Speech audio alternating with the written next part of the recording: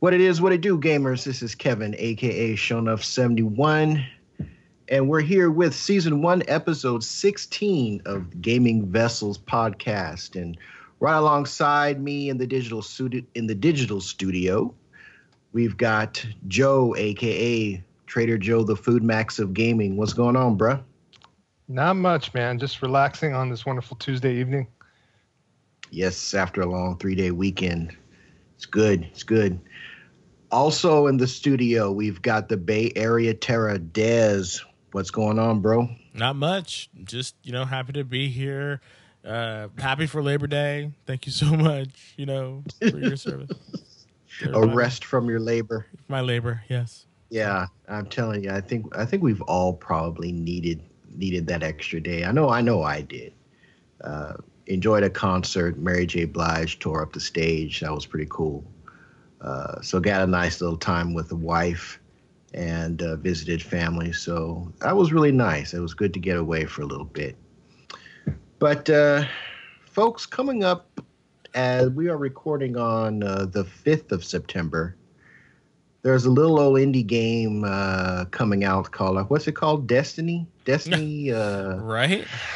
Destiny, the Time Drainer? Destiny Dos. The Electric Boogaloo. So yes, exactly. Destiny 2, Time Electric Sync Boogaloo. Yeah. So I'm looking forward to another 700 hours that I will never get back. But with the impending release of the juggernaut known as Destiny 2, it kind of got us thinking about first-person shooters in general. Now, this is not a FPSs are not a genre that I typically have vibed with for the most part, but there have been some exceptions, and we put out a call to our listeners. If you've been following us on the Twitters, for you folks to send in your top 3 first-person shooters, and we're going to go over that in a little bit, but we're going to talk a little bit about our favorite FPSs and the FPS genre in general. And since I think out of the 3 of us, I probably have the least amount of experience with the genre. I wouldn't say that. Really? Yeah, I haven't really played that often. Wait, Des, weren't you a Killzone fanatic though? No. Really? Nope. It's gonna be sad, y'all, but I didn't really get into any of that. We are not first person shooter people. So I started getting into first person shooters. I just never really was a fan of the first person genre in general of anything in first person. Like I did not like playing like role-playing games, like the first Dragon Quest games. Like, it was so hard because you'd run around and then it'd go into first-person mode and you'd see them in the static thing on the screen and then you had to attack them. And then the same thing with Phantasy Star. It's like stuff in the first-person view just never was my thing. I was just like, and I played, Etrian Odyssey, which is like a first-person and you map dungeons. So the mapping mechanic made that kind of fun. But for the most part, no, I was never a first person. I am a third person, gamer through and through because I like to see the character. Like I like to see the avatar. I like to dress the avatar. I like to, personalize the avatar, I like to customize the avatar. So it's just, I like that separation. So I've never really been a fan. But then, along comes a game called Destiny, and I played the beta because I was thinking, maybe it's third person. So and I'd played Halo a couple times with some friends of mine, running around and doing that. I really couldn't get I played my first introduction was I played to Halo was playing multiplayer with some friends of mine who have been better. So it was a friend of mine and his son, and just like they trounced me. It was horrible. I don't think they did it on purpose, but anyway. So I never really got into it, and so Bungie went on to do Destiny, and they were from Halo, and I was like, okay, let's see this game, and like the hype for that game, the first game was just like amazing, and it was just monumentous, and it was just like everywhere, and you saw those because back when the PS, I think it was the PS4 was coming out, like it was really really there, they're really pushing it. It's like go wherever you want, be with your friends, blah blah, and so I had a PS4, and so Joe was all like, hey, you gonna play Destiny beta? And I'm like, the first one. So I said sure. So I downloaded it and I played it. And it was hilarious because because when you start off in that beta, you were in the tower. So it's third person. I'm thinking, oh, this is awesome, right? This is so cool. Right? So I'm running around, and I go on a mission. They went to first person. I was like, oh crap, right? So I was like, okay. So I ran around and played around, but when you got on your Sparrow, it turned into third person. So there was enough third person and first person involved in that game, that was kind of like okay. But then I didn't really play it. Like I played the beta for a minute and then I stopped, right? And then Joe was on his head about this game. Like, oh my God, this game is amazing. It's so amazing. You should play it. And I'm like, Joe, I don't like first person. Just play it. It's so great. Joe, I love first person. I don't care. Play it. And I was like, okay, fine. So I kept saying no. And then lo and behold, I got a super discount on it at Best Buy. And I was like, okay, it's super cheap. Vanilla Destiny. It's sure this is before it was right when the Taken King came out. So they were blowing out the originals, the vanilla game, because the Taken King, not Taken King, the first one with Crota, that whole Crota thing. What was that one? What was that expansion? Dark Below? Yes, Dark Below. Dark Below? So the Dark Below expansion was just coming out. And Joe was all talking about the game, and I was like, okay. And so I got a really cheap deal on it at Best Buy because they were doing a promo, like you to get people to buy the base game, and then you could download the DLC. So I was like, okay. So I bought it, and I told Joe, I was like, hey, I got Destiny. You want to play it? And he's just like, sure. So we started playing, and I was just like, and I was trying to get the hang of it, and he's like, just play it. It'll be fine. You'll be okay. You'll be good. And I was like, all right, I'll keep. So I pushed myself, and that I tell you, those first couple of play sessions, first couple of weeks, I was terrible. I was horrible at this game. I was just like, this game's terrible. I hate doing anything. I hate doing, everything. Can't shoot worth shit. Can't hit anything. I can't get the controls, blah, blah, blah, this and that, right? And Joe's just encouraging. He's like, go on, just play it. It'll be fine, And I'm running around, and I remember, all I would do was patrols, because that's, I never did any of the strikes, because I was like, I'm terrible at the strikes, I'm not good at it. And Joe's all, you just got to do them. Just come in and do it. And I was like, all right. So Joe was pushing that Destiny on me, and then I would say after about a month and a half of just playing it, pretty consistently, I got a lot better, at the content, at the PvE content, where I was just headshotting fools left and right, learn the controls. It became a lot more rote in my ability to use the weaponry. I started doing strikes, and this is back when you did a nightfall, it jettisons you back into orbit or some bullshit like that. And I was like, ugh. So, and then I started playing it, and Joe was just like, you just got to play it. You just got to play it. You'll get better at it. It'll be fine. Don't worry about it. And I did. I got better at it. So that was my first foray into, first person shooters. And then after that, it really started opening up my eyes to okay, this is another, game system that I could play. And another genre that I could play that's technically not that bad. But then I was really turned off a lot of it because a lot of the first-person shooters that are out there are all PvP-based. Well, to me, it felt like they were PvP, because then that was my bias. And I was like, well, I don't like PvP.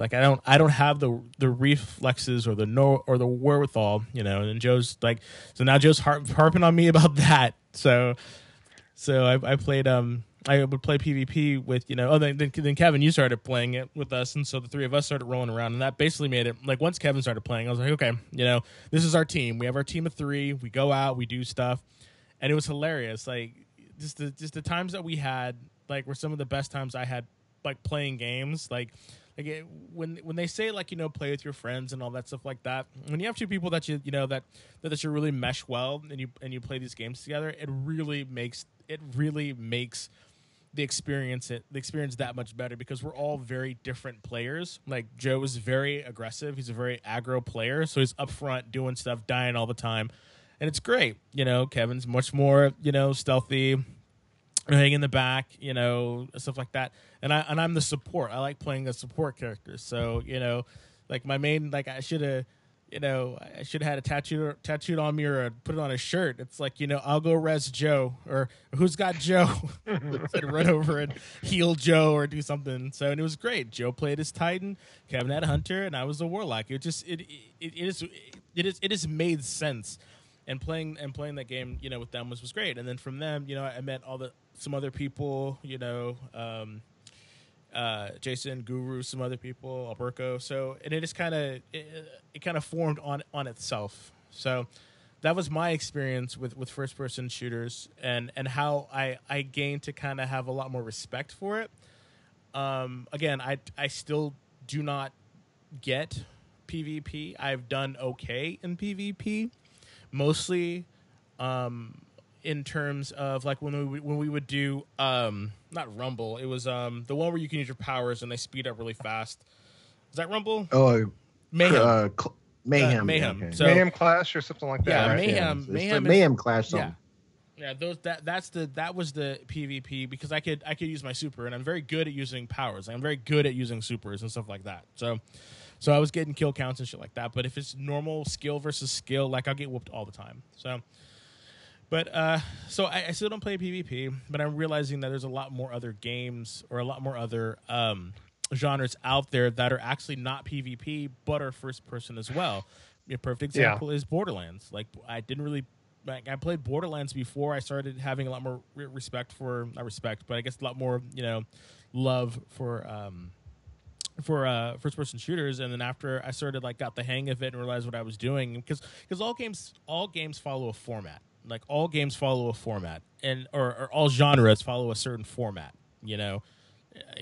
Fighting games, one button is punch, one button is kick. So it's all mapped to the same. And same thing with PV or first person shooters. Like it's pretty much all mapped the same. That they don't invent the wheel for that stuff. There might be some tweaks, but for the most part, they all sort of play the same, in my opinion. But now I'm trying very hard to find PvP. Trying to find first-person shooters that are more PvE-centric. And so Joe was playing the beta for... Were you playing the beta for this week, Joe? Call of Duty World War II. Yeah, so he was playing Call of Duty World War II. But we were talking about playing Call of Duty Infinite Warfare because I like the sci-fi angle on it. And I guess the last one, even though it got really, people downvoted the hell out of it, people hated it and blah, blah, blah, for whatever reason they hated it. But I heard the campaign's supposed to be pretty good, so I'm thinking about checking that out. But that's my first person. I know I talked a lot, but it's first person. The genre was one of those genres that just I have that kind of love-hate relationship with, and it's very interesting because I love fighting games, love RPGs, but first person shooters, I don't know. So, what are your guys' thoughts about that? Joe, why don't you go next? Because I think I have the least amount of experience with. I still say. Even though I'll still say I think I have the least amount of experience with this genre. So, Joe, why don't you go next, man? Okay, that's fine. Yeah, I'm surprised you feel like you have little experience. I thought you played a lot of PSs throughout the years and everything, but for me at least, my experience with the first-person shooter started on the PC. Started with my PC rig back in the 90s and discovering Wolfenstein 3D back in 1992, 1993 from the wizards at id Software. And so after that, I kind of got into what kind of formula that they were cooking, and was checking out quite a bit Doom on my IBM PC at the time, and that game is just it was just awesome. But I think at that point in time, 1993, 1994, I stopped gaming on my PC. My PC took a dump, and I didn't want to buy a new one at the time. So I kind of gave up on PC gaming for a couple of years, at least in there. So, but that's kind of where the seed started. And so it's throughout the years, I repurchased a PC again back in 96, 97. And then my experiences with the genre was all Quake 2, playing Quake 3 Arena, which was basically the first game that took the genre to multiplayer and multiplayer online. On that, also on the console side of the fence too, it's the Doom PS1 version of Doom is fantastic. And there was other games in the genre that like came out in Saturn, like Power Slave, if you guys remember that, Duke Nukem 3D, and the Quake port for Saturn. All three of those games were done by this company called Lobotomy Software, but they did great conversions of that genre over to consoles. And I kind of started to see it a little bit on that, but I at some point with my gaming PC, I was even doing LAN parties. We were playing this like a mod for Quake called Action Quake, and I would bring my PC over to like this card shop called Area 51, and me and my friends would actually have a LAN party and like be gaming all night, and sitting there and just playing first person, Action Quake, and also Counter-Strike and that kind of thing. So just that's where my seed started with the genre. I mean, I'm not exactly the greatest in the world or anything on it, but I'm a casual player. But I do get into PvP quite a bit. I know I'm a lot different from you guys, that you just haven't really got the itch to play a lot of PvP. But that kind of seeded, at least, playing LAN parties, playing for hours and hours on end, playing with like 6 versus 6 at a LAN party, and to be able to go in and just like that, have that kind of fun. Kind of wish you guys were like around then to be able to kind of get a little taste of that way. Maybe you would kind of have the more of an envision of what the genre was back then on that. So when did you start with the genre, Kevin? Was it when Halo 1 first came out? Because that's a lot of people's first taste into the FPS genre in general on that. Well, no, it was actually before that, and I'm going to lump two games kind of into the same box. It was the N64 with GoldenEye and what's the kind of like the GoldenEye equivalent, except you were a woman agent. Perfect Dark. Perfect Dark. Oh, okay. You just brought back some memories too, remembering Turok of all things on the N64 too. So that was really my first foray into the FPS, but really after that, I didn't. It really didn't gel for whatever reason. GoldenEye and Perfect Dark kind of gelled with me, but none of the other more popular FPSs, like you're talking about Quake, Unreal, those games from back in the day, definitely did not. I couldn't mesh with it, and I think when you're talking about being in a LAN party, I think had I experienced getting together with a group of friends or people, at least even if not necessarily friends, just people face to face, like back in the day at the arcade playing, Fatal Fury or Street Fighter or something like that. Yeah. I'd have a different feeling about it, because when I tried getting into the more recent games like Halo 1 and Halo 2, and try the online, the community is just so freaking toxic. And I kind of let that kind of weigh in my judgment of that genre, which probably isn't fair. But I mean, when you jump into a Halo 2 match you jump into a random online lobby, and there's an actual clan meeting going on. Folks, that literally happened. I mean, and this was long before Trump became president, so I can't even put that on him. But there was a freaking clan meeting going on, and I kid you not. And just the racism, all the isms in the world. My whole thing, I don't really give a damn what you think about me, just as long as I don't have to hear it. We cool. And when I'm trying to play a game, especially on a service that I'm paying for, if it's not pertinent to the game at hand, your opinion, your personal opinions about what human classification there is under the sun really isn't the issue at that point in time. And that's really running into situations like that really soured me on the genre overall. But and like I said before, maybe that's fair, maybe that's not, but that's just where I'm at with FPS games. But the Des, what you were talking about a little earlier, and what really kind of opened up for me was the narrative FPS. I kind of discovered by accident with the PlayStation 3 when I got a hold of the PlayStation 3, and I think, Joe, I might have played this game over at your house. I played Resistance, the first one, and I thought, I still wasn't really feeling the FPS vibe, but I thought, if playing more games like this where I don't have to worry about the online component, I could get with this genre.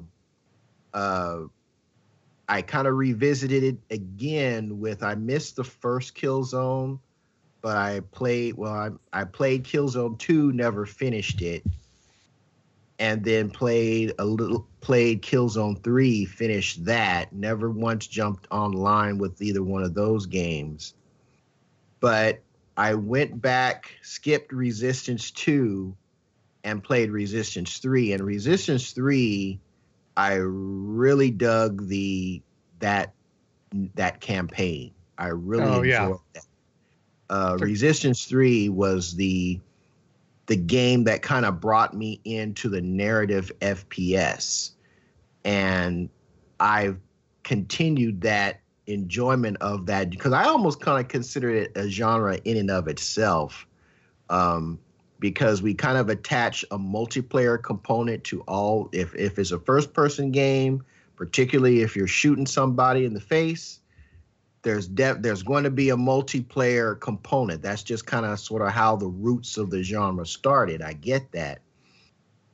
But I think the narrative FPS is kind of deserving of its own genre in, maybe subclassification in that genre, if nothing else, because let me tell you, I've been enjoying the heck out of Wolfenstein, The New Order.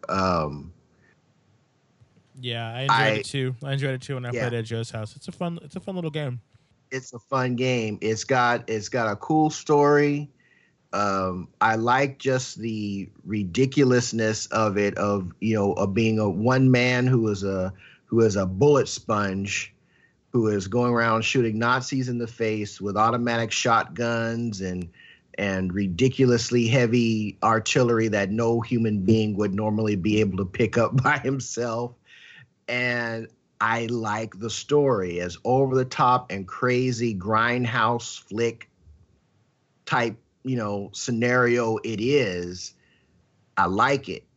And that's the type of FPS that I'm more into. Now the difference for me is Destiny. Destiny, the first game, when I played the beta, jumping into people, playing on PS4, jumping into people that I already knew makes the online multiplayer aspect a lot more appealing to me.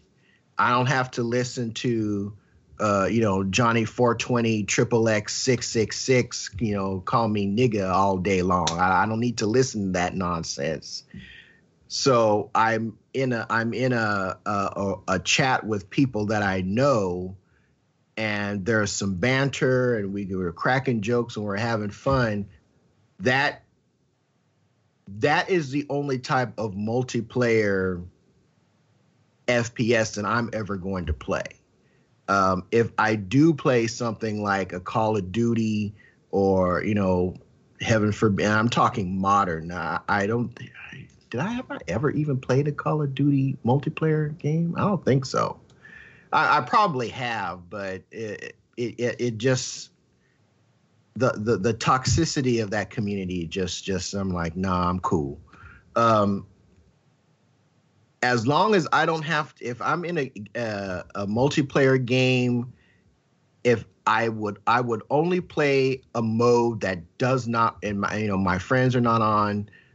I would only play a mode where it doesn't require me to talk to anybody, and that you don't have to talk to anyone. You don't have to talk to anyone. The party system. Well, even before, until the party systems came about, you had to listen to people, and even in the early days of the the early days of the 360 before the part, because I don't think it launched with party chat. My memory might be a little foggy on there, but I don't think it did. But I think party chat came a little bit after the launch. Going in and muting everybody. Sometimes you didn't get a chance to mute everybody, and you still heard stuff. But when you're in party, you're on a separate channel, and as long as I can do modes that don't require communication with members of my own team, when I'm not on a team that with folks that I know, I don't have to listen to that stuff. So, but even still with that, I just don't find myself attracted to that aspect of the multiplayer of FPSs. So, like I said before, I still think my experience is still a little bit less than than both of you. But I just kind of let the experiences that I had on the early days of the 360 in the FPS genre just kind of like, I won't say scare me off, but just like I've got better things to do than to listen to some hateful bastard on the other end spew his BS, the whole duration of the match. So I found myself, just kind of taking the whole genre as a whole and pushing it off to the side until I started running into these narrative-driven FPS games. So that's kind of sort of like where I am with the genre. Destiny being the exception with regards to multiplayer and whatnot, but definitely digging the story-driven games. So, well, let me ask you guys this then. Where do you see the genre going as a whole post Destiny? Are there, like, we're kind of at a time where we're seeing other games, even though you can say that Sniper Elite is a third person game it does have first person modes. We're seeing titles like Killing Floor 1 and 2. I have on PC, oh gosh, what's the name of that? It's in the Warhammer universe, Vermintide. Or isn't it the Warhammer universe? It might be Warhammer. Yeah. It's Warhammer. Yeah, it is. I have Vermintide, and I'm looking forward to finally getting around to playing that game. But games like Sniper Elite and Vermintide are not what you would necessarily call, like AAA blockbuster, pushing your graphics to the max type games. So we're seeing, but they're fun. Are you seeing different trends, like maybe AA or maybe even single A content coming in this genre that's appealing to you, as opposed to the like the AAA? Yeah, definitely. I think now is the time for indie creators more than ever, with Steam, with PSN, with Xbox Live. I mean, there's tons of ways for people who want to create games to monetize that. Nowadays, sometimes a little too much, because the quality of games might not be up. Just because you can make a game and you can monetize and make money from it doesn't mean it's a good game. That's another thing. So I think there's a ton of indie games out there, and there's a ton of support. for people to actually, make this career, make money off this stuff, and actually, be successful. I mean, there's this one guy, I can't remember his name. He was a developer, and he's just making a series of games that are like 20 minutes long, and they're all like text-based, games that you can.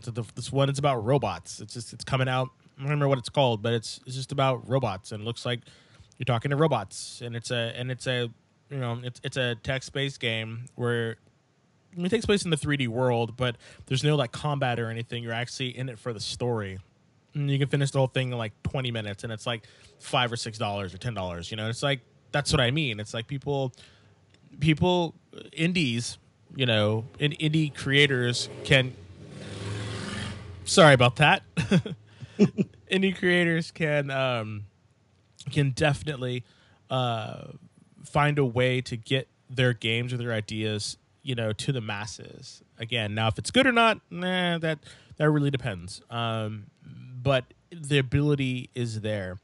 The only problem with that is, even though they have the ability to put it up on Steam, they do not have the bandwidth nor the ability to market that game or to let people know that it's out there. Because you could have like a bomb-ass game, but if you don't have the marketing or the push that the AAA games have, your game can just sit there, and that's the big problem. That, in my opinion, aside from the budgets, is what separates AAA games from indie games. I mean, indie games most likely probably going to be a smaller studio, smaller amount of people, not as big a budget, and they're pushing it.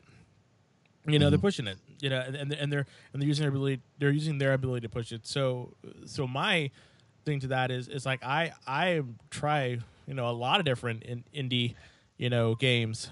I just downloaded Darkest Dungeon for the first time, waited for a sale, but I did download that. Like, I downloaded Yonder. I downloaded, a whole bunch of, games just to try them, and that's just because, I watch gaming videos and I watch reviews and I watch, I take it upon myself to educate myself about what's new and what's coming out, and not just seeing, what EA is doing or what, Nintendo is doing or whatever. The games are out there. People just have to want to find it, and I'm finding that the much more indie games sometimes can be better than the AAA because this has a lot more heart, and for me, like, I'm not a graphics person. If the game looks good or the art style is awesome, I have a plasma TV, thank you, Joe, and it looks just fine. Like, these games run fine on it. I don't need a super crazy rig to do that. I mean, that's one of the reasons why I'm really considering getting a gaming PC. That way I can have access to Steam, and play all these other PC games that I'm missing out on. I'm not getting it to play AAA games. I'll play those on my Xbox. Sorry, I'll play that on my PS4 or my Xbox One S when I get one. I want to play indie games, and really experience those stories. So I think if you're listening out there, people who are listening, like, you're doing yourself a disservice by not seeing what's on Steam or not seeing what indie developers are creating. Like, you're really doing yourself a disservice because there's a ton of games that you're missing out on. What do you think about that, Joe? Like, where do you stand on that? Well, as far as the FPS genre in general, as far as the smaller studios, it just depends on the type of gameplay that you're kind of looking at. Obviously, your Call of Duties, your Battlefields, they're definitely in a feature war, with each other. They're trying to, compete for that AAA dollar, per se, where, you got more narrative-driven, smaller games that are in the same genre, that's kind of making it work on there. And there's just a wide variance. You got your AAA, modern shooters like Call of Duty, where you got the parkour, jumping, that, and Titanfall 2 on there. Obviously Halo has been a good tentpole for quite a bit of time for the FPS genre on there. Versus, your smaller studios like Rebellion, doing the whole Sniper Elite, Strange Brigade, which is coming out the next, 4 to 6 months. That looks pretty damn cool. The Nazis Zombie Army trilogy as well. You could think of like studios like Tripwire and Killing Floor 2, just bringing out these games. And there's fast-paced action FPS games, which I don't think you guys like, in the same genre as like I don't know if you ever played a game called Serious Sam or not, or played the Serious Sam series. I've heard of it. They kind of harken back to the old school Doom, like just like 20 guys running after you at the same time, just like running like your ass is on fire or something as far as trying to handle all the combat going forth. And then you gotta flip the coin and look at like something like almost like a survival FPS, like the Metro series, Metro 2033, Metro Last Light, and then the upcoming Metro Exodus, where every bullet kind of counts. Everything is very much narrative driven. You're kind of making your own story within that world and that first person framework too. So I like to see that there's room for a whole different types of expression within the same framework of a first person shooter. It's not just your generic Call of Duty Agreed. Battlefield type. Mhm. So that's where I kind of see, and I'm glad that there's both outlets, because to me sometimes playing Call of Duty or Battlefield, it's kind of like going watching a Michael Bay film or something, where you know what you're getting. You get your high production values, big action. You're going into the game not maybe turning that section of your mind off per se. As far as not going to have a deep, expressive, even though these campaigns within these big budget games are quite good, they kind of work at it because they don't want you trading in that game right away, or they want to give people kind of an introduction to the mechanics of the game per se. Like Titanfall 2 is supposed to be very good in that effect. Same thing with the Call of Duty Infinite Warfare, and not so much with Battlefield 1 from what I've heard, but it is what it is. And I hope you guys, I know both you, Kevin, and you, Desmond, haven't really played with the genre all that much, but especially with, the kind of the RPG elements with Destiny and enough for to get that cool formula that there's other, basically combinations. It's almost like going to cooking school or something, you'd be able to maybe find not just that one kind of hamburger like that Bungie offers with Destiny. You might be able to get like a steak somewhere else, or like maybe a food truck, like an indie studio, and be able to offer some like cool recipe that you've never tried before, like hell, Korean sliders or something, just to bring it down to food analogy. And I'm hoping too for you guys that I know that PvP is not an easy pill to swallow. It's you die a lot. Sometimes to me, there's nothing better like this weekend where I could just play some PvP, turn my mind off in a way. I would like to kind of explain it like letting your reactions kind of draw and be the reactionary thing, where that gameplay becomes not more of a thought, more of just your body just flowing into the whole control method, and then be able to get better that way. That's how I kind of describe have your body just flow into the PvP. Yes, like use That's the kind of force or something Zenish. like that. That's Zen. No, Yeah, it's like wow, Master when, Roshi. when I play fighting games, when I play PvP on first-person shooters, I kind of take my conscious thought out of it a little bit and make it more to where it's more mechanical in my mind. And so I'm not thinking, I'm just reacting. And so that's what I love about playing those type of genres, where I'm just kind of letting my actions it's almost like a free flow kind of thing, So I hope I'm explaining it properly, but it's just like, it's like with fighting games, I don't think about my moveset. I think of how I react, and it's like nothing where I'm consciously saying, I'm going to pull off this combo, or I'm going to do this. Playing World War II Call of Duty this weekend, the beta. I'm turning around, I'm trying to learn the map.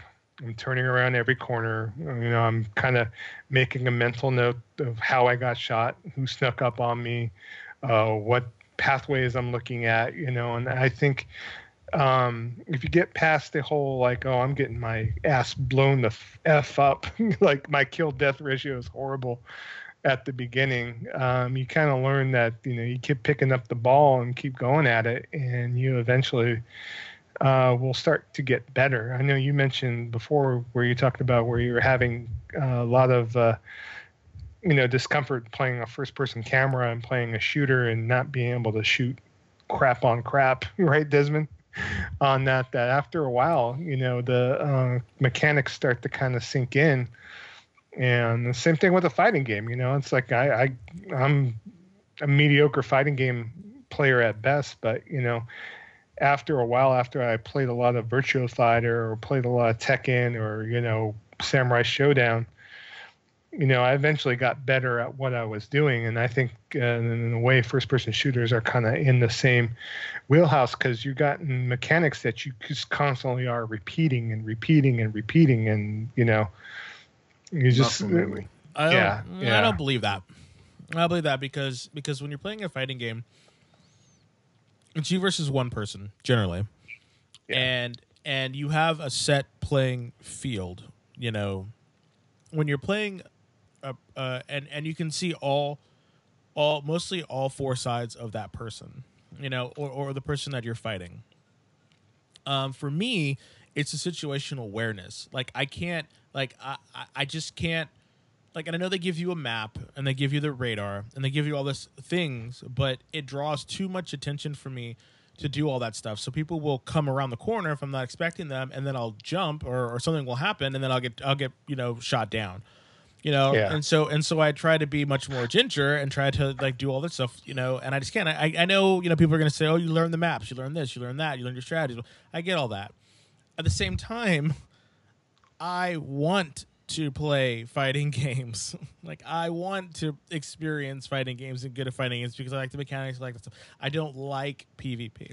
I have no desire to get better at PvP, Gotcha. Because it's a format that I just don't like, It's gotcha. I understand. And the times that I have played it and I have done well, I think it's in spite of that, because the most times that I'm playing, PvP, it's because of the group that I'm playing with. Like you are playing it, Kevin's playing it. Yeah. And I'm hanging out with you guys. So that's not so bad. But if I was just to go in there on an off chance to grind, no, I'm not going to do that. Which is completely different because I've downloaded Absolver, and that's a PvP game, for the most part. You can play offline, but you go online, you fight other people, and I find myself, and maybe it's because it's a fighting game, but I find myself playing that a lot easier because those mechanics I can grasp. It's a 3D fighter, in a third person movement in which I can actually look around and see what's going. It's just, I don't know. It's just something about it that just doesn't really. And I wish that I was better. I wish I could do better, and I probably could, but it's just one of those things where I just don't feel the drive to, just don't feel the drive to. I kind of feel you on that one, Des, because I think a lot of my animosity, I'll call it animosity, is because of my experience with the community.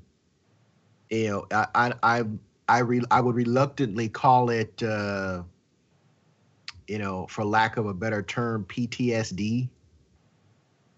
Because even though I know I'm not dealing with those people, and I don't mean no offense to anyone who actually suffers from real PTSD. Obviously, I'm using it as a frame of reference.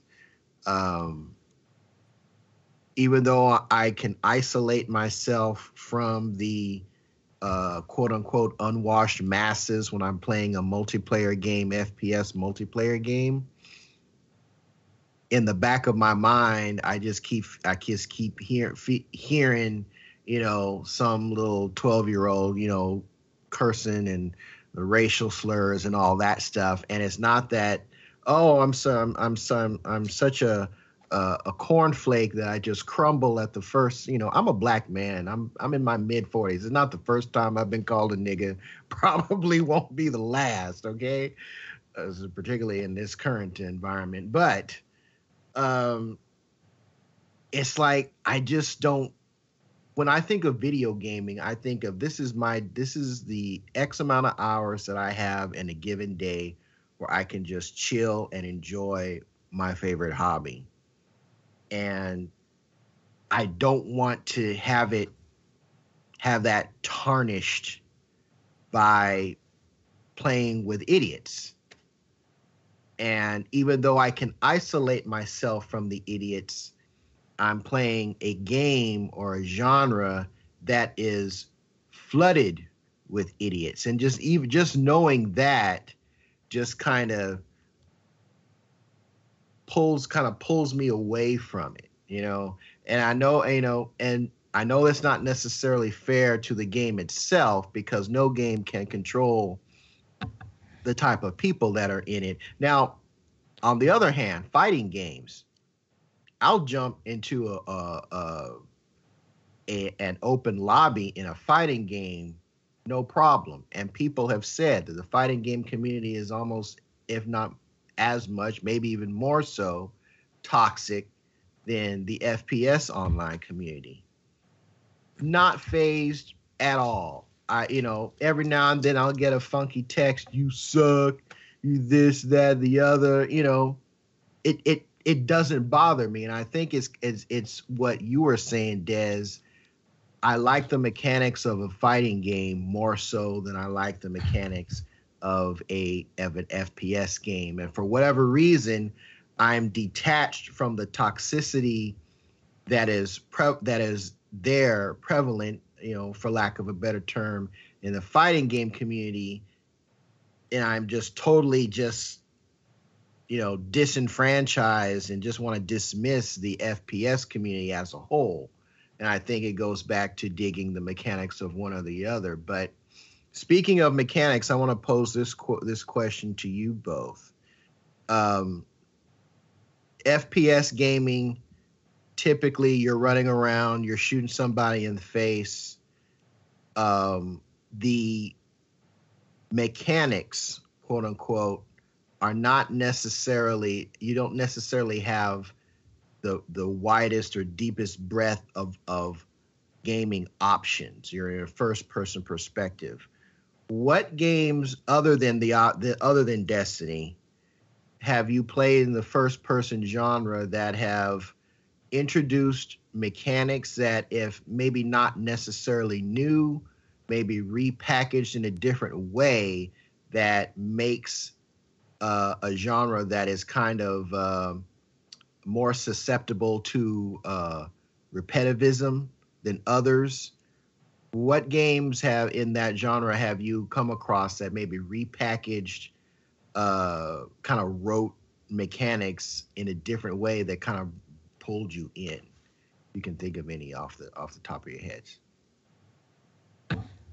I'll have to kind of chime in and say the Borderlands series, because they added all the loot-driven aspects. Love loot.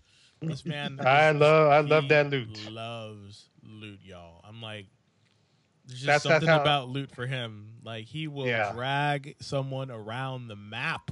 If it's dark like Destiny, he will just loot. It's hilarious. You get all the spoils. I want to know I conquered the entire map. That kind of thing. One of those things that I always thought was hilarious, though, because it's like you're gonna get better loot later. Oh, I know. It's like, I get it, I guess. Yes, but I think Borderlands did kind of bring that random generator as far as different weapons, and the base they had to where they created a random weapon aspect of the game where basically the game was just generating a new gun. There was millions of different combinations of type of guns that you could pick up, and rolling that RNG, rolling that this random generator to be able to see that you got such a badass kick-ass gun or armor, that kind of thing. I thought that kind of mixed it up a bit. So okay, Des, what about you? I mean, I don't know. I mean, I guess I have to agree with Joe. I mean, I do like getting loots. I do like running around. That stuff is fun. Again, and I have to say what you said. Like, I like the RPG elements. Like, if I'm gonna play a first person shooter, I'm definitely gonna be like, if it's like an RPG, I'm more, likely to do it. More likely to play it. Because I really like RPGs, and I never really got into even the Metroid for the GameCube, when that one came Prime, out. the Yeah, Prime series, you mean? yeah, when that came out and it was first person, I was so disappointed. I was so sad. I was like, no, but at the same time, I was like, you know what, it's not bad. It's not bad. I need to not be so. I do need to get out of my comfort zone, but at the same time, it's like I like my creature comforts. So. You think you're going to go back to Metroid Prime series and maybe take a look, since you've kind of become more familiarized with FPSs in general? Probably not, because it's on a dead system. But if the new one comes out and it's first person, I'll definitely try it, especially on the Switch. I have no idea how they're gonna make that, but like I'm surprised that. Well, I'm not surprised, because Nintendo never really put anything into VR. Since the what is it, the VR Boy or whatever it was, Virtual Boy. the Virtual Boy. But I always thought it'd be kind of cool to play as Samus in a virtual environment. That'd be kind of cool, run around and use the hand grips as your visor, or as your weapon. That'd be kind of cool, or like a Mega Man type thing. But that's just something for another episode. But I don't know, now that I have a much more appreciation for first person shooters in an RPG setting, I'm trying to decide, if there are ones that I should try. So you guys out there, who are listening, let me know, let me know about RPGs, first person RPGs that you like, that I should probably try. Same thing for Kevin. I know Kevin probably would, if he's like him, Wolfenstein, we can probably, there's probably something else out there. And that's a first-person type shooter that's good. I mean, it's a perfect example. Like what is it? Elder Scrolls. I would have never played Elder Scrolls, if it didn't have a third-person mode. And I know that is same thing with Fallout. Like I know those games are supposed to be played in first person, but I've never played them in first person, never. But every now and then I'll put in Skyrim just to kind of see how it aged. And I will play it in first person, every now and again, because it's just I get it. It's more immersion. It gives you, you feel like you're really in it, like you are that character. It's supposed to intensify the immersion, but it's like, man, I actually like to see my character. I worked hard. I grinded hard for that loot. I want to see myself in it. The one game that I'm definitely kind of interested in checking out is Super Hot. Oh. Yeah, so that I'm kind of intrigued. It's kind of almost like, from what I understand, you're almost kind of creating your own John Woo movie scenes, on the fly, because you're not just running in, shooting everybody. As you move, your environment changes and shifts. Your enemies move; they do different things. So you've got to think, okay, I've got this gun. Do I shoot the guy in front of me, but I've got a guy coming up from behind me, with a hammer or what have you? How am I going to take care of these two guys at the same time? So you're forced to kind of look at the scene overall and address the most pertinent threat. And that pertinent threat does not necessarily have to be close to you. It could be the guy coming around the corner with a gun.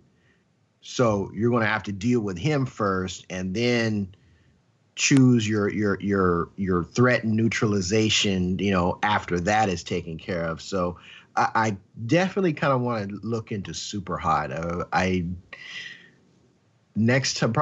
Probably the next time it goes on sale on either Steam or PSN, I'll probably snag a copy of that, because I am very curious about that. So I think that was a good discussion, fellas. I like that. it particularly from coming, from me regarding a genre that I have not historically been the biggest fan of. So let's pose this question to you guys. Let me pose this question to you guys. What are your top 3 FPS games of all time? Ooh, that's a hard one. Yee. I don't even think I have one. And I know my. It's probably Destiny. Like I really enjoyed that, so that would probably be the one that I have the most love for, and the most like I have the most like, hey, I did this and it's cool and yay, would probably be that. I can't think of anything else. Joe? For me, I mean, there's a long laundry list. In fact, I got a lot of honorable mentions, of course, too. So we'll start with that. And I'm going to go in reverse order. So honorable mentions, at least from my past experiences with the genre. Far Cry 4. I love the Far Cry series. That's my first kind of introduction to actually check out the series on there. Enjoyed it quite a bit. Enjoyed, because it had that kind of min-max thing where I was obsessive compulsive about, the whole Ubisoft thing about clearing all the spots on the freaking map. I don't know if Assassin's Creed kind of works the same way, but I literally just made sure to cover every bit of territory, do every little sub-mission, that kind of thing. I enjoyed that game quite a bit, and looking definitely forward to Far Cry 5 coming out beginning of next year. Also, another game, I don't know if you guys ever played, but this game was called Black. It was on the PS2, Xbox, original Xbox, and I don't think it ever came out for GameCube, but it was like Criterion, the makers of Burnout's foray into the first-person genre, and the gunplay in that game was just so badass. I don't know if it's definitely worthy of looking back and grabbing the PS2 version of that game and just taking a look. I mean, that was the first game with surround sound, with Dolby Digital and everything, where the gun just felt like guns. I mean, literally, it just felt like you just had a gun in your hand and were shooting the damn thing off. And that's how visceral that game felt. And they had a lot of broken glass and a lot at the time where you got that renderware going. You got at the time I thought that game was just groundbreaking. So also Doom on the PS1. Great effects on that particular version of the game. I thought they did a really good port of that game on the original PlayStation. Of course, I talked about all my old school PC days. So Quake 3 Arena, just playing lots of multiplayer online. Also Unreal Tournament as well. Enjoyed that quite a bit on there. And I kind of have some, shame too in my honorable mentions because, if you look at a list of the best games of all time, usually you'll see Half-Life 2 kind of intersped in the discussions, and I have not played either of those games. And I'm still, they're on my Steam backlog. It's something I need to just handle and get to it on there. Also, I have dabbled in the Halo series, but I haven't really taken enough time to actually sit around and complete an actual campaign on any of the games. And so, given to me that I love Destiny so much and I like Bungie's output, at least with that series, not to play the Halo series, it's kind of something to where I'm thinking I might have to circle back to the Master Chief Collection and rectify my errors per se. And then I played a bit of Battlefield.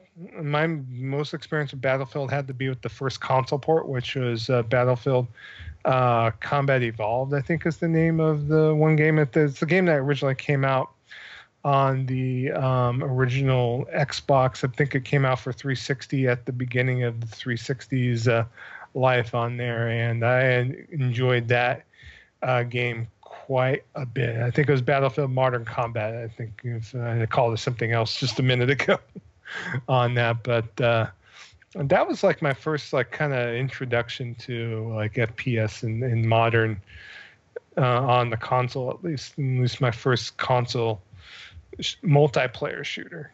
So those are all good honorable mentions on there. My number 3 is going to have to be the Borderlands series, specifically Borderlands 2 and the pre-sequel. On that, I enjoyed quite a bit. I mean, the pre-sequel kind of riffed off 2, I think, even though it wasn't the same developer, they did a great job in, getting that formula and the continuation of Borderlands 2 with the pre-sequel. So enjoyed those games quite a bit. My number 2 is, and I couldn't decide on one, and the whole entire Resistance series. This is one of the only FPS series that I have completed and finished all 3 campaigns on. Resistance 1, Resistance 2, and Resistance 3 on there. So I'm well versed in the series. I know a lot of people gave Resistance 2 kind of the short end of the stick, quote unquote. I know they were trying to say it was trying to be too much like Halo at the time. And out of the player versus player versions of that series, I played the hell out of Resistance 2. I played quite a bit of the PvP, enough so where I was thoroughly addicted at some point, So I didn't play the Resistance 3 PvP as much on there. It's kind of sad to say that, especially with a lot of these games, there's no servers anymore. You can't play PvP on Resistance. There's no way, no how, no chance. So it kind of makes me sad in a way, but time goes on. So, and then obviously my number 1, 1,000 hours in, has to be Destiny, because Destiny is like that, that jam, that combination of a FPS with one of my favorite games of all time, which is Phantasy Star Online, that kind of random loot drop, that whole, going to different worlds and different maps, and kind of reminded there is some influence of Phantasy Star Online and Destiny. You could kind of tell. You could just tell if you played a lot of that game to see that they added some of that formula into the mix on there. So those are my top 3. Those are my honorable mentions. So how about you, Kevin? Okay, for me, I'm just gonna go ahead and hit you with my top 3. Number 3 is going to be Shadow Warrior 2, and the reason for if Shadow Warrior 2, I've called it like the Blazing Saddles of FPS shooters. It's politically incorrect. It is some of the lines of the characters speaking the game are just like kill over funny. I have not finished the game yet. I guess if I have to guesstimate, I'm probably maybe like 25-30% through the game at this point. I'm playing it on PC. Graphically, it's impressive. You get a katana sword and you're cutting off demon limbs and heads, and the gunplay really is it's okay, but with the weaponry that at least I have at this point in time, I have a lot more fun using the swords than I do the firearms. And that's another thing. Melee combat is difficult to get right in an FPS game, and at least from my limited experience, and Shadow Warrior 2 does a great job of handling it. You wherever you cut, you cut something's ear off, that it goes flying. You cut something's head off. Wherever your blade touches is where the cutting's going to happen. So there is some interesting tech, I'm sure, in Shadow Warrior 2. It's a completely enjoyable game. Number 2 is going to be Resistance 3. And that was the Resistance that really pulled me into, actually the game rather, that really pulled me into what would later be called narrative first-person shooters. I dug the story. I liked the enemies that you came in contact with. Some of them and it's been a long time since I played the game, but as I recall, some of them had weak points that you had to exploit, and I thought that was really kind of cool. The weapons were interesting. I liked using the auger that would set up a shield that you could also shoot through. I thought that was pretty cool. Insomniac are like, to me, they're wizards, and they don't get enough credit for that series, and they haven't really touched an FPS since, so. Yeah, I agree. I would like to see that series return. That would be like a PSX. I'm with you on that one, Joe. That would be like a PSX wish, that they drop a trailer for an upcoming Resistance game. And my first game, the top one, and I'm keeping Destiny out of it, just because for all intents and purposes, it would be my de facto number one, 700 hours. But I'm going to go with Wolfenstein: The New Order, because it's over the top action, one dude running around, dual wielding machine guns and shotguns, and yanking Vulcan cannons off of stationary gun emplacements, and going to town on anything and everything. What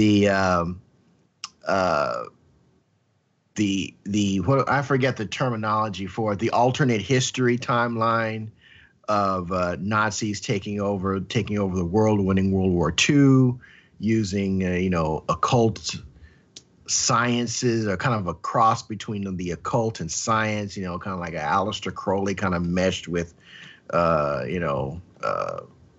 Robotech, for lack of a better terminology. Got these giant robot dogs running around. I really liked it, and this upcoming one, what is it? The new Colossus looks freaking amazing. Definitely I'm kind of getting I got a Grindhouse movie style vibe from New Order and New Blood, but the new Colossus really kind of brings that home. And I can't wait to jump into that campaign. And I respect them for keeping Wolfenstein single player focused, because it would be really easy for them to add a multiplayer into that game, or into this series rather. It would make sense. It's an FPS. You're shooting Nazis in the face. Why wouldn't you want a multiplayer? I respect their decision, because it's keeping their focus on the story, on the single player mechanics, the campaign that make that series so much fun. So I think they deserve a lot of praise for not, pooling whatever resources that they would need to apply that to a multiplayer component, and thereby, just by the act of doing that, pulling some resources away from the single player campaign. So I think they deserve a lot of credit for that. So those would be my top three. But we also posed that question to you, the fine listeners of our show, and we got some responses back from that. So Trader Joe, you want to hit us with the responses from our listeners? Yeah, sure. Okay, so we got 5 listener votes on here. So first one's from Surgeon Fire, Jason. He stated that his favorite FPS of all time has to be Destiny. It might change tonight with Destiny 2, though, what he says. So 1 vote for Destiny there. And then the next listener is Sam, goes by Volagus on Twitter. His favorite FPS of all time is Halo Combat Evolved. Okay. And then number 3, our friend Guru007. He could be found on Twitter at ZeroGuru007. On there, Battlefield 4, he said 64-player madness. I don't know if you guys know, but you could get up to 64 players in Battlefield 4, which I've never played. It was probably rectify that. That probably sounds like just zany as all hell. Probably hell to you guys, though. Good Spawn choice. Spawn die. Love it. Well, that sounds about right, my friend. All right. I'm tired of giving people free kills. No free kills on me. Nope. Well, you gotta like help someone else's kill death ratio, right? I got my KDR up to I'll let you 30. do that, Joe. All right. And then our friend Raphael Ogun22 on Twitter, my favorite FPS of all time is the Battlefield series and the Halo series. As for a single game, it has to be Halo 2 of all. So, have you either of you two played Halo or any of the games in the series? I played Halo. I played one of them at your house. I know that. Probably the last one. And then I played another one, but the one that I played before was just like multiplayer. And I was like, Gotcha. Nope. And then I played the first part of is it the fifth one? When was the last one that came out on Xbox? I can't remember. You're talking Halo about 5. 360 or Xbox One? I think it might have been Xbox One. Was there an Halo that came out on Xbox One? Yeah, Halo Yeah, 5. Yeah, Halo 5. I played Halo 5. I played the first beginning mission at your house. And I was like, okay, it was all right. Gotcha. Nothing but the lore. So I was just like, eh. Yeah. All right. And then I think I finished the first. I finished Combat Evolved, and I think I finished 2, but I never finished the rest of any of the other ones. so they didn't really resonate with you, though, right, Kevin? Not really. Sure. Not really. Yeah. Not really. Gotcha. All right, and then our last but not least, our last vote is from our friend Alberto. He said he would have to vote for GoldenEye on the N64. I played so much with friends that making our own matches, like with all rockets, or one bullet kills with pistol on there. So that good old school split screen N64 action on there. So I played quite a bit of GoldenEye too myself. I enjoyed what I played, but I don't know. I love Turok better, man. Turok was with all that, that foreboding fog. If you guys remember that or not. Yeah, the what was that used? Is it because of the limitations of the hardware? Yeah, because I guess they used the fog to guide the draw distance. You know it, yeah. But I still enjoy it. I mean, hey, dinosaurs got bow and arrow, all sorts of crap, and I think that game was a good single player FPS for its time. So. Mm-hmm. It did what it had to do, and then Acclaim milked it to hell and back. But that's Acclaim for you. So, all right. So, and like we announced on the show last week, we do have some games up for to win based on your guys' responses. So, I have my random number generator ready to go here. So. And as far as what we have available, as far as our fine selected prizes, we have a code for Strafe on the PS4, which is a game from the Devolver Digital that's kind of like almost like an old school love letter to old FPSs like Quake. On there, it's very inspired by Quake, but it's a roguelike FPS, if you believe that or not. So, and then I also have as well in the care package, whether you want to say it's Disdain is a copy of Homefront: The Revolution for PlayStation 4 as well. So that's a game I've been meaning to get back to. That's the game that at launch, literally me and Kevin were laughing at it. Like how horrible it was. You remember your experiences with that, Kevin? Yes. Yeah, I do. But I do. The graphical glitches, the being shot through walls. Yeah. Okay. All that wonderfulness. We're trying to hold on to our listeners now. Yeah, no. Well, I was going to say, Kevin, and yes, don't alienate anybody. You should give this game another shot because it's been patched like multiple times. They've gotten the game to where it's actually plays decent, plays good on there. They kind of compare it to Far Cry of all things, the way it plays. But yeah, they've gotten PlayStation 4 Pro support up the yin yang for it. It plays so much better than what it did at launch on there. I actually loaded the game up a couple weeks ago and was kind of getting my old memories kind of filtered out. And so I think this is a game you could get cheap at GameStop. It's like literally like I think $10. I think the copy that I'm throwing in the care package, I actually got it for even cheaper. And so I just thought it would be a good aside to throw to a listener and maybe be a good impetus to kind of pull that game out of our backlog, at least for myself, and kind of play around with it because it does support co-op play as well. So on that. So without further ado, do we have a drum roll here, or someone want to go? Boo, boo, boo, boo, boo? There you go. All right. Number 1 wins. Number 1. So, number 1 happens to be Surgeon Fire, Jason. So, congratulations. You have won our wonderful care package. And so, we will contact you. Congratulations. After the show. Yes.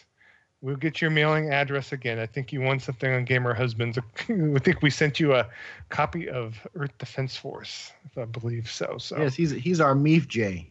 Yes. So congratulations. And for the other people that kind of lost out, well, guess what? Check out Strafe. Look for Homefront. If you can find it at a local Redbox, you can get it for a hot $1.99 for sale. So nice. Take a look at that, and we'll throw some other wonderful stuff in the package as well. Some surprises. There might be some other FPS games of certain quality included in the package as well. So that's awesome. So, folks, we are coming up on. We're going to do our playlist right now. I'll tell you what we've been playing this past week, particularly with some of us having an extra day to get in some additional gaming. Mine is real short and simple. I played Persona 5, and I'm actually literally, finally, after over 300 hours, one restart, I'm actually fighting the final boss. Yay! So, like, I'm happy for you, Kev. That's great. Like, it took a while, but you did it. You got there. Yes. And I'm not a trophy hound, but you would think I'd have more trophies for this game, considering how many hours I put in. I don't really have that many. And there are specific things you have to do, and a lot of those things I'm not really into trophies and achievements at all, really. But I was kind of thought it was a little bit funny considering how few trophies I actually have. But have enjoyed this game immensely up to this point, and looking forward to wrapping it up. But this game is definitely going to stay in my library for forever and a day, because it is probably my favorite RPG, period. What they did with everything, tying, your social links into how your abilities improve in combat, and the mechanics tied to activating those combat abilities in a turn-based RPG, which I do not like turn-based games. Y'all know turn-based is not my jam. He does not like it, y'all. Don't like it. Beginning with Persona 4, playing the golden version on Vita, dug that, and they just kind of pushed the envelope in redressing some of those mechanics. In Persona 5, the soundtrack is freaking sublime. Just everything about it is just awesome. So Persona 5, awesome. Also at work, on my 2DS, I've been playing Tokyo Rumble, Kunio-kun Tokyo Rumble. And I have been enjoying the heck out of that game as well. It is a Kunio-kun game, aka River City. And, I'm just going around building up my character, kind of building up. You don't really build up your AI characters, the folks that you team up with. You just have to have enough burgers and fries to keep their health up as as they help you fight. But That game is now getting to a point where it's really challenging, and I'm enjoying it a lot. I have to keep an eye on my items menu to make sure that I have enough energy to make it through some of these boss fights. They've been really challenging. It's an awesome brawler, awesome little beat 'em up in a kind of the Kunio-kun style graphics, kind of 8-bit inspired from the River City Ransom game on the NES, and I'm totally just digging that game right now. So I think I'm near the end of that. I think I've got one or two more gangs to beat up, and I'll be wrapping that title up. But if you have a 2DS and you like brawlers, check out Tokyo Rumble. I think the game Amazon recently got their stock in. I don't know if it's the version that comes with the keychain or not. That's the one I got. Definitely worth the money. So that's what I've been playing. So Des, what's been in your rotation this past week? Well, I've been playing a lot of different games actually, just bouncing around. I just downloaded Darkest Dungeon, like I said earlier. So I've been playing that a lot, and it's fun, a lot of fun. It's not as punishing as people will lead you to believe if you realize what you're doing, you know what you're doing. So, I spent most of the day just listening to podcasts listening to videos about Darkest Dungeon and getting my bearings on it, because like if you don't know what you're doing, the game is very punishing. So once you know what you're doing and you have like a pseudo roadmap of what you need to do, it takes difficulty out of it a little bit, but the game still is pretty hard. But I've been really, really, really enjoying that game. What other games I've been playing? Still playing Monster Hunter. That's getting ready to come out. We'll talk about that a little bit later. So I've been playing the demo with that. I mean, I love it. I just sit down and I just, ride my Monstie and just, have a lot of fun with it. It's very silly. I've also been playing, what else have I been playing? Also been playing Diablo. Joe, like I said, Joe got me back into Diablo, so I've been playing that a little bit. Downloaded Deadpool, so I started playing that game a little bit. I probably will not finish it because it's a little too fourth wall breaking, a little bit too absurd. I'm a huge X-Men fan, never bought the game because I thought it was a cash grab to have it be at the price on the PS4, but I got it for like $15, so it's like, okay, I'll play this. But even still, it's like I don't know, the game is just not resonating with me. But the main game that I've been playing for the last week was Absolver. That game is just really good. It started off really kind of weird because the servers were down. I guess they didn't anticipate as many people playing it as there were, because the servers you couldn't sign on, which is fine because it has an offline mode. And actually, it's better to play the game offline instead of jumping into it, because if you play the game from the get-go online, you're probably going to get your ass handed to you, because what they didn't tell you is all the people that got early access, to my knowledge, all the people that got early access and the Steam player or the streamers and all that stuff like that, they got to keep their characters. So they've had like at least a week jump start ahead of you. So if you meet one of them, they're going to kick your ass. But how you learn moves is by letting people blocking and evading attacks from NPCs or other players. And if you do it a certain amount of times, blocking will get you a certain amount of experience towards a new move, and doing your special evade move will get you more. But once you have filled up this little circle, you learn that move now, and then you can add that to your combat deck in order to string together moves to fight people. So I spent a lot of time, playing the three starting schools of fighting, learning which one I liked the best, and then started playing it. So I've actually played more time running around doing I restarted a lot. It's crazy. I just how I am, changing my looks and all that. And it's funny because you wear a mask, so you literally just changing the hair and the skin color. That's kind of funny. But yeah, running around, learning moves, getting better moves, and then increasing my fighting decks. And the movements, like the fluidity of movements in the game is astonishing. It's just how moves flow into each other and how weight, what you're wearing, affects how fast or how slow you move. Countering is just amazing. Blocking feels amazing when you're able to, be in a fight, and block, because the NPCs attack in a certain way. So you can see their patterns, and they do that on purpose so you can learn how to do the moves. But when you're fighting another opponent, a real opponent in PvP, which the game encourages you to do that because you get student levels, you get character levels, and so you get more out of the game the more PvP you play, and that's the thing. Whether you win or lose, you get something, and that's what I like about the PvP in this.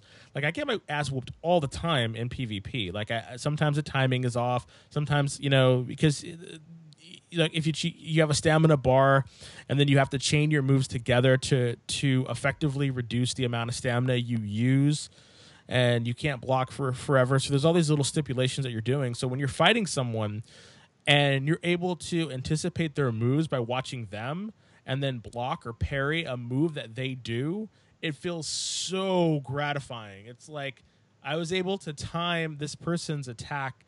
If you ever played Street Fighter, when they did the air dash, no, the block where you can, like, if you time it just right, you'll block a fireball or some shit like that.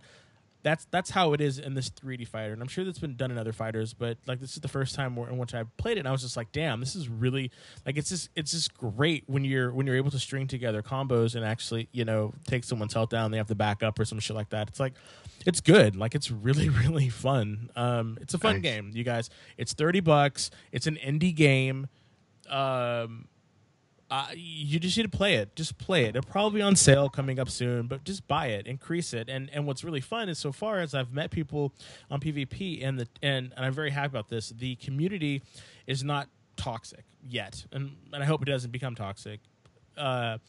Because when you walk up to someone in the wild, when you're walking around in the wild, most people will want to help you and run around together and fight people and beat the shit out of people, because the game gets increasingly harder if you play online versus if you play solo. There's just more NPCs around. So if you're running around by yourself online, you can get assaulted by like 4 NPCs and you just whoop your ass. Wow.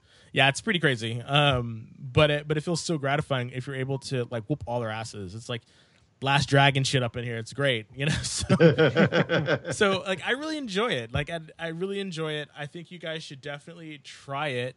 There is no demo for it, unfortunately. Yeah, but it is only $30, and it's is it as good as a AAA game? No, because they don't have the bandwidth and the ability to make it as crisp. But the game looks good.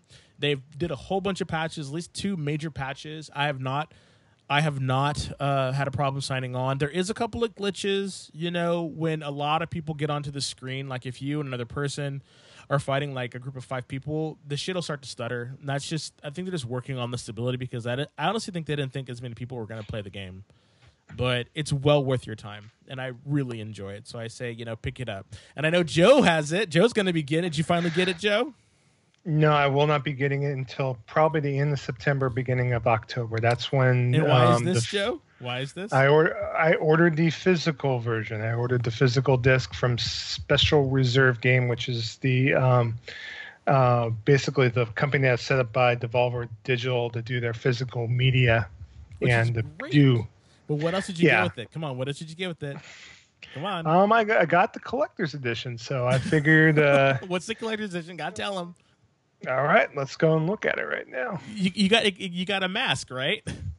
Yes, I have a 1-to-1 real life mask. He has a real life Devolver mask, and there's like a ton of masks. That's the one thing about the game, is just like ton of shit that you get in the game, and most of the stuff is just colored differently, but like you can the amount of clothing you can wear in the game is amazing, and it affects your weight and what you do. But the fact that he actually got an Absolver mask, like, I'm planning a special trip, to see you just so I can see this mask. Like, it's hilarious. If anyone out there still wants to order, it's still available. Special Reserve Games is a little bit different than limited run games, where limited run only puts the game up for a limited amount of time, usually the day of. But it's $60, right? It's $60.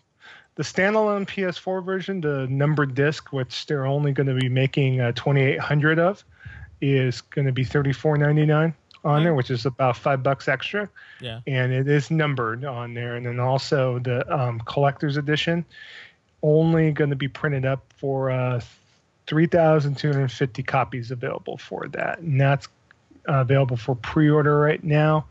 For I believe for $74.99. I don't know. That mask, the mask looks kind of cool. So I was like, oh, I don't know.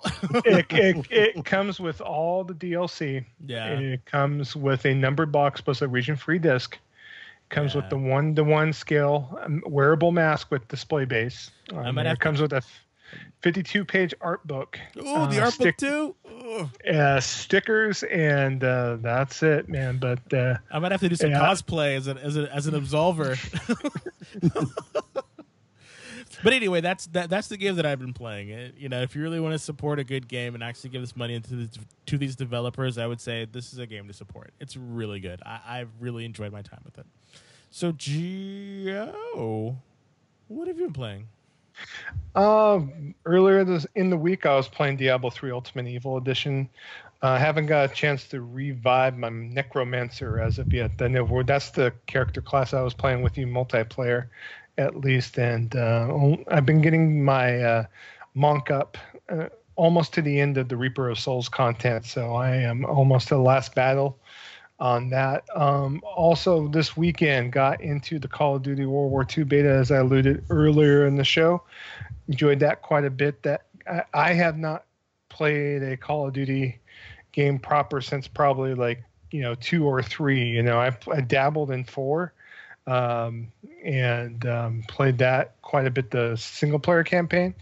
But I came into this demo just kind of, let me give this a shot. Let me see what's up with it. I played a little bit of Black Ops 2, I believe, on the Wii U of all things. But I enjoyed what I played. It's just I just played Team Deathmatch. I didn't go and play any of the other games that were available. And, just like playing Iron Banner on Destiny or any other Team Deathmatch, it kind of just scratched that itch for me, and the fact the usual Call of Duty multiplayer, the unlocks, the leveling up of your weapons, all that's obviously very old school, very addictive on that, and enough so where I'm very looking forward actually to playing the game proper once it comes out in November. So surprise, surprise, I've kind of given Call of Duty kind of short shrift in latest years. I have not picked it up. I have not played any of it. I bought Infinite Warfare. I'm still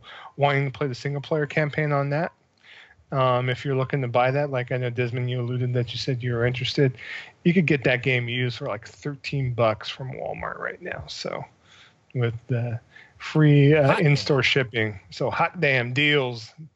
Okay. I also played the Ys 8 demo, which is available on PSN right now. I actually completed it because it was in a language I could understand. I played it before downloading the demo off the Japanese store, but NIS America put the demo out in English on PSN. And last night I couldn't put that damn thing down. I wanted to complete it before I went to bed because there was no way to save. And I got to the second boss battle, beat the demo. I'm very much looking forward to the game proper to come out, which will be out not this week, but next week on that. So keep an eye out for that, though. It's already gotten great reviews. I know DualShockers.com gave it a 9.5 and said it's one of the best action RPGs that they've played in their life. So it's the gameplay, the way it plays is that you control 3 characters, but it's not like a Tales game or something where the other 2 characters are they are running in the background, but it's not to where it pauses or go into any sort of separate menu combat or anything like that. You're fighting in the field, and so you're able to give commands to your other 2 NPC characters. But there's a button where you can basically switch between all 3 characters on the fly too. So, and there's combat where obviously you're doing button combinations to do specials and supers. It's not super involved like maybe a DMC or something like that, but it's enough so where it definitely got the hook on there with all the usual picking up treasure chests in the field and be able to pick up like additional items and additional armor and that kind of thing. There's a cooking component to the game as well on there, which kind of got a few recipes unlocked, but you're able to, at your home base, be able to cook up, medicinal stuff, be able to heal yourself on there, and just enjoy what I played so far. I'm definitely going to take the time, even with D2 wreaking its havoc this week, to, unwrap that game and try to get to it sooner than later. So, is that getting a physical release? Yeah, it's a physical release. Yes. Okay. Yes, it's NIS America happened to sneak and steal the publishing rights from, because Xseed is the company that usually has brought out all the Ys games for quite a bit of time on there. But if you're looking for, Ys is an old series. I started playing the first one on the Sega Master System back in like 1988 on it. So I mean, it's kind of evolved since then, obviously.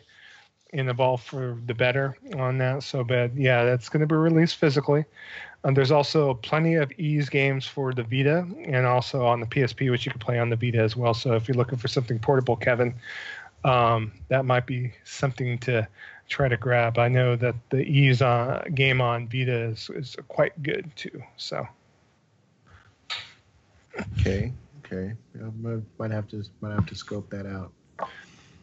No, well, I was definitely curious about it. It's probably one I'm going to pick up. Just going to juggle it between them. I'm trying to keep my expenditures kind of low because I got some major events coming up. Yeah. So, I mean, if you don't want to pick up Ys 8 right now, I mean, you could pick up a copy of Ys Memories of Celceta for the Vita for $19 used, or $20 used at GameStop. So or you could probably find comparable prices, like maybe on Amazon or other places. So might be a good thing to do. That's another game in my backlog I need to get to. So yes, the backlog.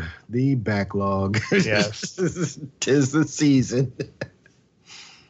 But speaking of backlog, we're going to talk about some news items that are probably going to generate even more backlog for you.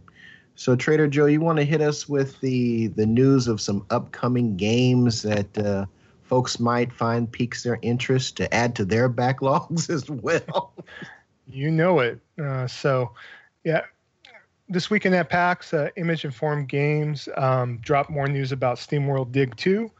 The game will be coming out for both PlayStation 4, PlayStation Vita, with release dates later on in the month. It got announced too at Nintendo's indie event, earlier in the weekend at PAX on there. So it will be coming out for a Nintendo Switch on September 21st, and then on PlayStation 4 and PlayStation Vita on the 26th. On there, its cross-buy will be $19.99 on there. If you haven't played the first SteamWorld Dig, I would maybe equate it to like a Metroid action scroller, action game, but it has a digging component, kind of like Spelunky or Dig Dug, if you can imagine that. So, and it's story-driven for sure. The maps are awesome. I enjoyed what I played. I finished the first game on it. Have you guys, either of you, played the game at all or played around with it? I think I played the demo a little bit. It's a 2D kind of. You acquire a new tool and you use that tool to get to other previously inaccessible areas, right? Correct, and then you're able to. Okay, yeah. And you're able. Is it the one with the robot? Yeah, it's the one with the robot. Okay, yeah, I have played that game. It's not bad. I enjoyed it. Yeah, it's a really good game. You gotta give it a shot, especially if the first game's cheap or whatnot. But basically, the whole premise of the game is that Rusty the robot was the one to save the day, but basically he is missing now in this plot line, and so his sidekick Dorothy McCrank has to try to find him. So. And this whole thing about explaining the story of Dorothy on there, talking about upgrades that she obtains to be able to go ahead and adventure out and try to find Rusty and see if he could be recovered on there. So there's like, I believe there's going to be a hook in the game, a hook shot on there. So it's like, like almost like a Bionic Commando, like wire kind of gameplay, which pretty badass. So I'm getting this game pre-ordered on there. They're guaranteeing that it has a little bit longer of a gameplay experience. They said that the game should last about 10 hours, give or take, which is, I think, good value for the money for $20. So definitely looking forward to it. I was very excited to see that they did announce the game. So definitely check out some video of it. Can become more familiar. It's a very good indie game. It's worthy of your PSN or Nintendo points if need be. So. All right, and next game that kind of got announced over the weekend, they confirmed that they're bringing back an old IP. New Nightmare Creatures project was announced from indie developer Albino Moose on there. I don't know if you guys ever played the original Nightmare Creatures. It even warranted a sequel back in the day. It was originally released on PlayStation, Dreamcast, and N64 back in, at least at the beginning of 1997 on there. I know Dreamcast wasn't around in 1997, so on that. But they are bringing out this game. The trailer is reminiscent of visual graphics that one would see in a game released on the original PlayStation on there. That said, the game is in early development, and what's shown in the introduction video is said to change on there. So game's never been known for its graphical prowess on there, but to me, a lot of the old IPs from like back in the PS1 era, the first 3D genre era, haven't really been revisited, and it's kind of funny that they obtained the IP back, the rights for this IP back. And have you, either you or Kevin or Desmond, have played the original Nightmare Creatures? I know there was even a sequel too. So I played 1 and 2. I never have. You play 1 and 2. What's your opinion of them? Because I'm trying to remember the hooks. I remember I played the original Nightmare Creatures. I don't think I played 2. So yeah, I had to go back and look at some YouTube video because I knew that I had played the games, but I couldn't remember exactly how they went. The first one, you had a choice between 2 characters, a swordswoman and a monk who carried like a bow staff. And the second one, you were like this criminally, not criminally insane, but you were in a mental institution, and you were formerly of this organization that you were almost kind of sort of, I guess you were, I can't remember if you were in league with Aleister Crowley or if you were opposing him, one or the other. But okay, sounds interesting. Either way, yeah, because they're both regarding Aleister Crowley, because Aleister Crowley, summoned up all these demons and monsters trying to take over the world. The monk and the swordswoman take him out in the first game. I think in the second game, the swordswoman is your ally that you have to go and rescue. I want to say that's how the second game goes, but I'm not 100%.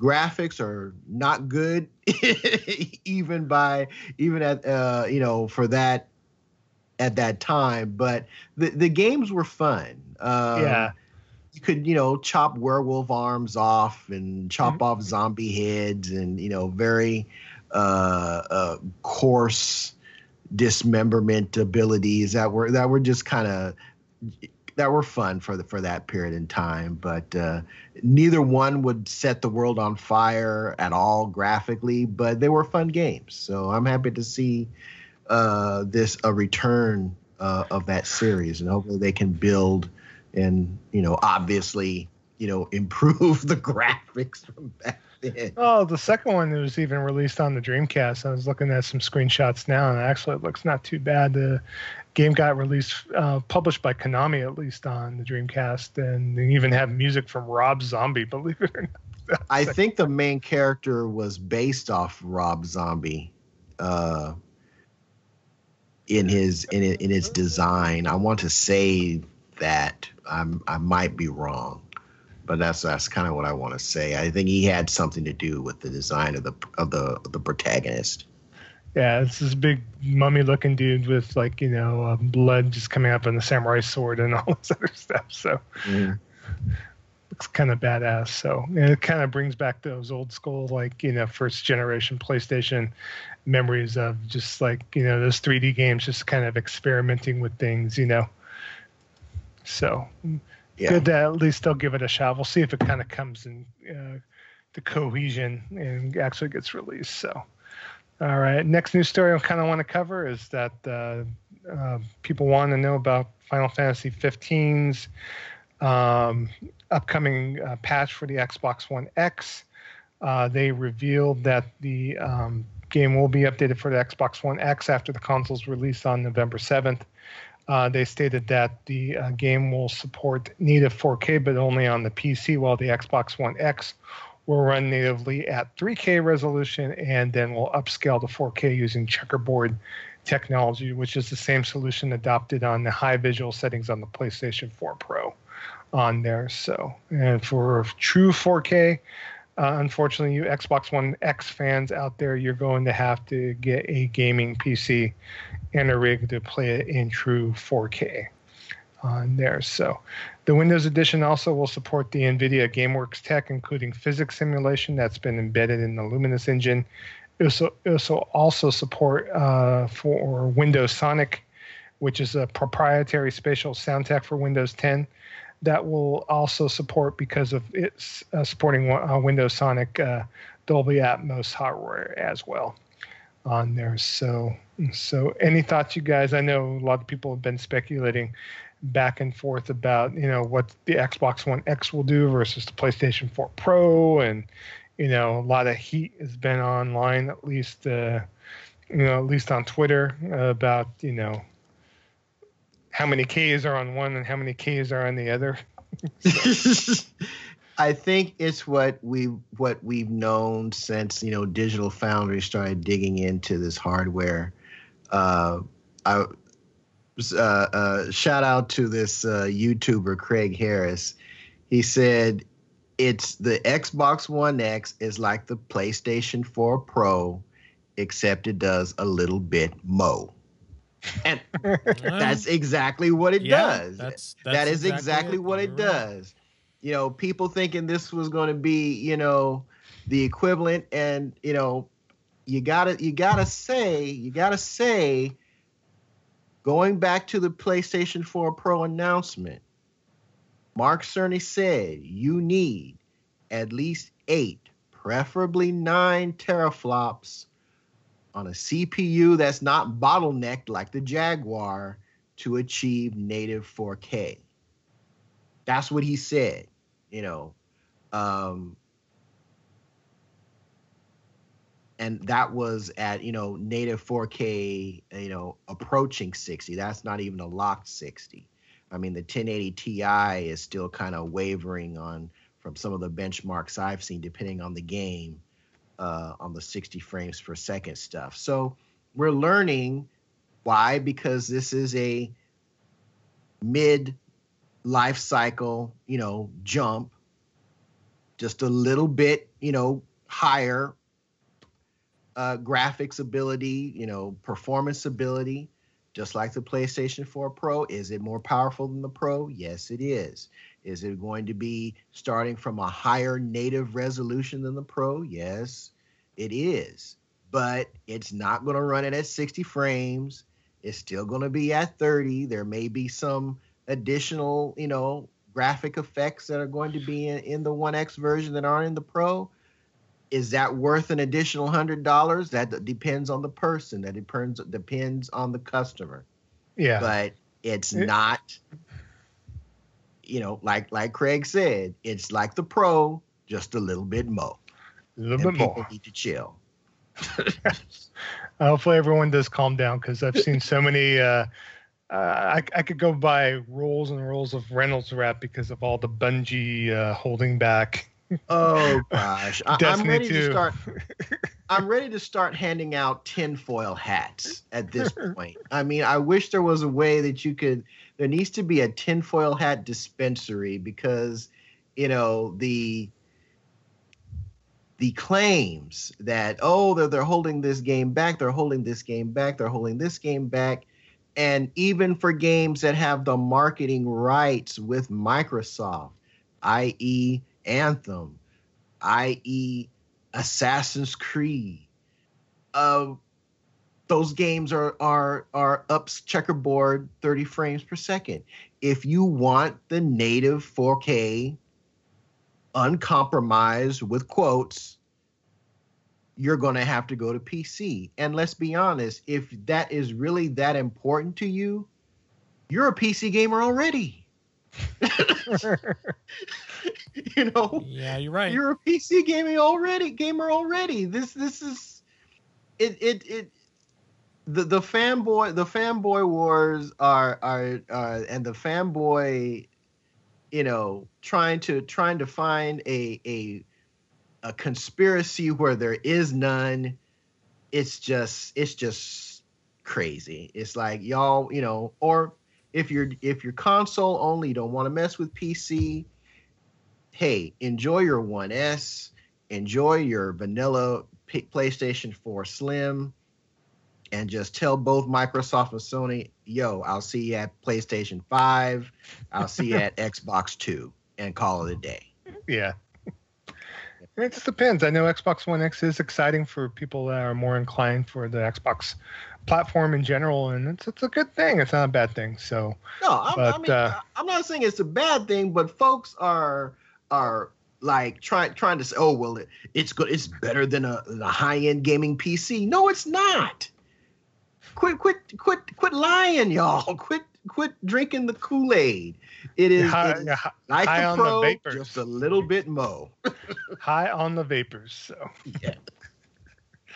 All right. And next news story, Gearbox teases that 90% of the studio is working on, quote unquote, this is from Randy Pitchford, the CEO of Gearbox Software, says they are, quote unquote, working on the thing I think most of you guys want us to be working on, quote unquote.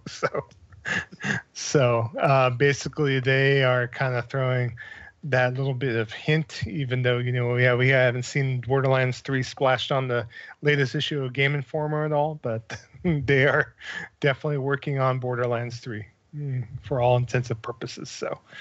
So back at the beginning of August, Take-Two CEO Strauss Zelnick hinted to a game that will be released between April 1st, 2018 and March 31st, 2019 that could be Borderlands 3. And unfortunately, has still not been confirmed as of yet. But Randy Pitchford did explain that the studio has about 300 people in its headquarters in Frisco, Texas, and another 70 or so in its new studios in Quebec City, Canada on there. So they are working hard on Borderlands 3. So good news, at least. We'll see until the unveiling comes out on that. So next news story, which we were talking about on Twitter a little bit this last week.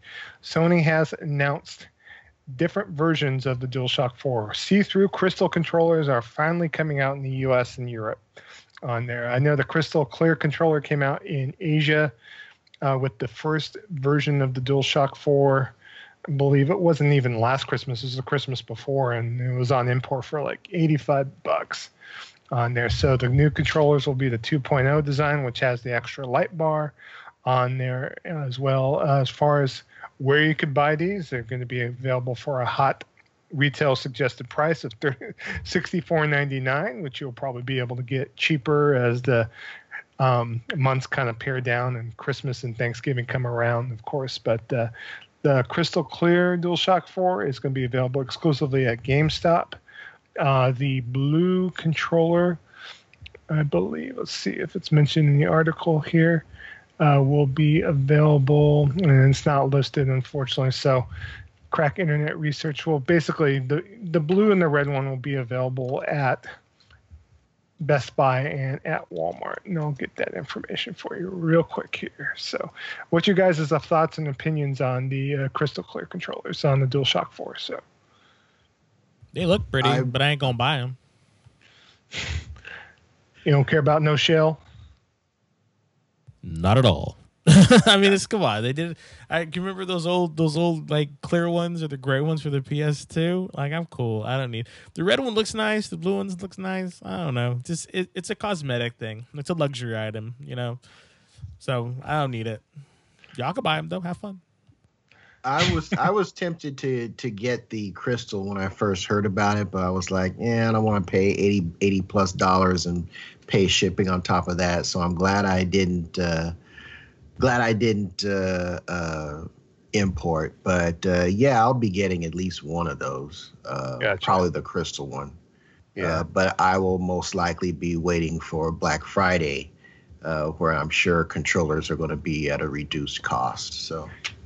Well, I already pre-ordered the crystal one because, I have to be me on there. And the way I justify paying $65 for a new DualShock 4 is that I will be trading in one of my other DualShock 4s towards another game and adding a trade boost to it, of course. So I'll get close to I think in the end it'll come up to like $34 and some change for one of my existing DualShock 4s. So that will kind of, pay tit for tat to pay a $30 upgrade to go to a crystal shell. Well, guess what? I could afford it. It's all good. So, but the blue crystal one will be available at Walmart, and the red crystal one will be available at Best Buy. Just in case you're interested, it will be available towards the end of the month. So, okay, check it out for all your controller needs, man. So, and next news story is kind of hitting right to where Desmond talked about earlier in the show and what's he been playing on that. So Absolver is Devolver Digital's biggest launch ever, despite server and crashing issues on there. So Paris developer Slowcap's debut release, the melee combat RPG Absolver on there, hit earlier this week, and it's garnered considerable attention and praise for its unique features, as Desmond did talk about. It did have problems, like Desmond stated. You said server issues, crashing issues, but despite these early stumbles on there, they did state that that Absolver is Devolver Digital's biggest launch ever. They said they're super proud and honored to be working with Slowcap on their ambitious first game.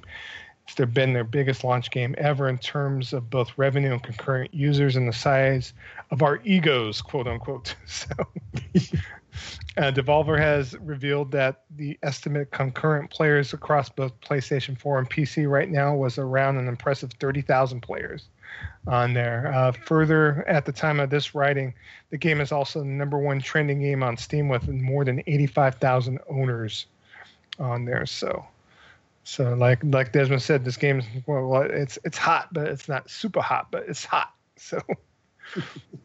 So especially if you got a capable PC rig, you might want to pick it up on Steam because of the fact that there's a little bit more support on that platform, it seems like, on there. As for the server and crashing issues, they've been addressed in the latest patch and will be continued to be addressed in upcoming patches on there. So they're working hard on getting the game patched up and supported. So any thoughts, Desmond? The game is awesome. You should play it. Like I told you all before. Yeah. It's a fun game. I can't wait for you to play it, Joe. I hope we can get Kevin on the train, so I think he'd like it. The cool thing about it is, like, there is, I meant to say this earlier, there's no toxic community right now. Most people are kind of cool. But there's no like voice chat or anything. All you can do is emote. It's like there's nothing. So you can't voice chat at all. There's no voice chat or anything like that. You don't talk to nobody. No, that's why if you see someone running up at you trying to, they're gonna try to hit you. So that's about it. I read a nice interview with the developers, and they talked about their influences, and they did mention the good old God Hand as being one of their influences that they talked about that inspired them to create this game. So it's definitely worth it. Talk about like doing their own movesets. It's like God Hand, where you're able to go through the menu and select the moves you want to configure your character with. That they use that as an inspiration. So, All right, next news story that caught my eye this week. Dead Rising 4 has been announced for PlayStation 4. Its year of exclusivity with the Microsoft Xbox platform is coming to an end on there. So Dead Rising 4, Frank's Big Package, will be available on December 5th on there. So some lounge lizard type title. Really, right? Yeah. Yeah, it will include all the bonus content. Frank's Big Package, you got it, because it's packed full of content. So I'm sure. And that will include all the bonus content and DLC released for the game on Xbox One and PC. On top of that, there's going to be a Capcom Heroes pack that will let Frank West wear outfits and perform attacks inspired by over a dozen classic Capcom characters.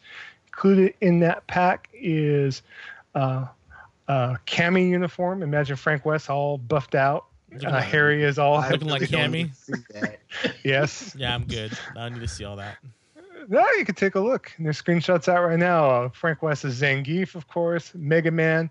And the cool thing is that you're able to unleash all the powers of each player that you encompass in the DLC. So, like, if you're Mega Man X, guess what? You're shooting off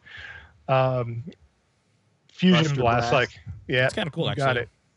So it's not just a skin that you throw on. You actually gain the abilities of each character. So on that. So, but it's good that at least this game gets to other platforms. Maybe we'll see it gets a little bit of user base interested in this game. Of course, all the content includes stuff, all the DLC, which is stocking stuff for Holiday Pack, Frank Rising, and Super Ultra Dead Rising 4 Mini Golf is the downloadable content for Lord. That includes all bonus content, including Street Fighter Outfit Pack, My Bloody Valentine Pack, Candy Cane Crossbow, Slice Cycle, Sir Isolot, Ugly Winter Sweater, and X-Fist on there. So, and for those of you who own the game on Xbox One and Steam and Windows 10, you'll get the Capcom Heroes package as a free update as well. So on there. So check out the trailer if you're interested. It'll be out on December 5th, which happens to be the 1-year anniversary of the game being released on Xbox One and Windows PC this last year. So I guess the year of exclusivity has come to an end. So game has underperformed, though, according to Capcom. So a lot of people said Dead Rising 4 kind of, quote-unquote, killed the franchise, but we'll have to see if they get more people interested on the PlayStation 4 on this. So I know it kind of takes the Dead Rising formula and kind of makes it more into a brawler versus having to worry about, like, you know, the whole timing mechanism from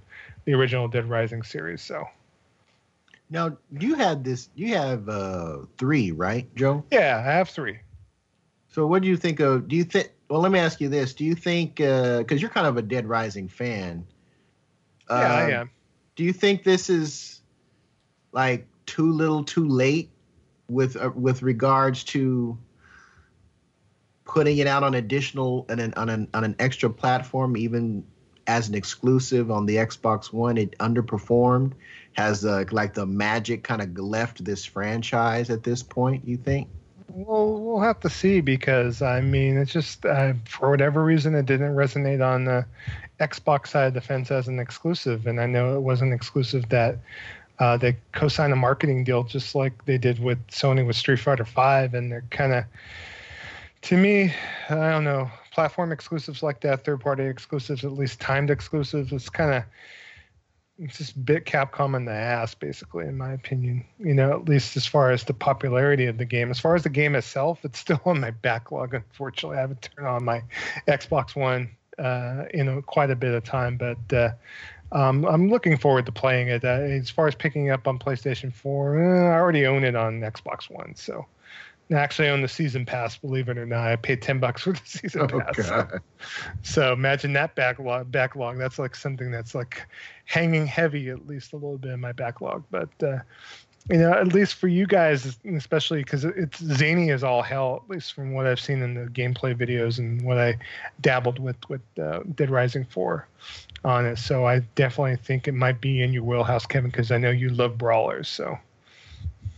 Yeah, I've never really been into the Dead Rising series overall. I mean, I thought it was okay, but it's just never grabbed me. But Gotcha. maybe I'm sure I'll need something to play on the One X. So Yeah, you might be able to get it maybe for that'll cheap. be maybe that's an option I can look at that All right. that in Destiny. So we'll see. Any interest, Desmond, or like, eh? I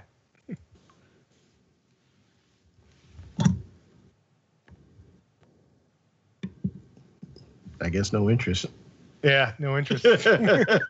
No, there was interest. I'm sorry. I played the first two on Xbox, and it was, I enjoyed them. The second one not so much because it just became like, I don't know. The second one was just weird. Just kind of ran around the same day, doing stuff. So it got kind of repetitive. The third one I played at your house, Joe, and it was okay. I mean, I just wanted to be just more of a story. Like I mean, yes, zombies are passe, yada yada yada. But I wanna play. Like I wouldn't mind it. I just would like that. Gotcha. I would not mind it. Well, I know with the Dead Rising 2 that it had the whole thing about, having to find that medicine and, obviously you're going to turn into a zombie if you don't get enough of the medicine in time, and that the whole time mechanic to that kind of, to some people, think it's integral to Dead Rising and the formula itself. But, that's why there's like a back and forth between certain fans of the series that don't necessarily care about the timing technique versus people that really think that what makes Dead Rising. So it just depends on opinion. But I just thought to make a note of it since it's coming out for PlayStation 4. So, and give other people a chance to check out the game for sure. So, and other news story that was kind of caught my eye for you, Kevin, is that Bandai Namco has teased a new God Eater game, and they have announced the date that they're going to announce more information about it. So there's going to be a live orchestra concert in Yokohama, which is near Tokyo, Japan, on October 7th. At the end of that concert, there will be a reveal for the next God Eater game coming out, and it's going to be a home console God Eater. So it's not a Vita first God Eater. It's going to be a game coming out for major consoles on there. So. That's cool. So that is very cool.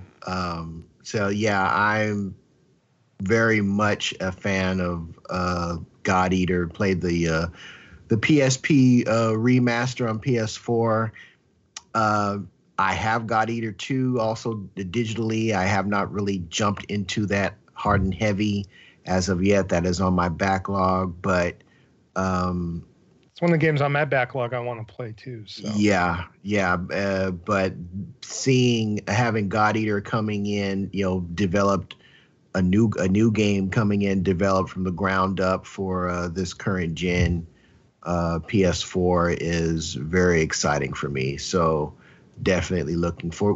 Does this doesn't coincide with, because TGS is in September, right? Yeah, TGS is in September. Basically, they're going to skip TGS as far as announcing anything on there. But Bandai Namco has previously stated that once this game does come out, it's going to be released simultaneously worldwide once they do release it. So, Nice. so game is very, I would say, heralded a bit. I think it's due, especially with the growing popularity of Monster Hunter getting the kind of popularity to be able to, kind of pick it up. So we'll see how the unveiling goes and see what exactly this project is and see if it's everything that's cracked up to be. So yeah, be looking forward to that. All right.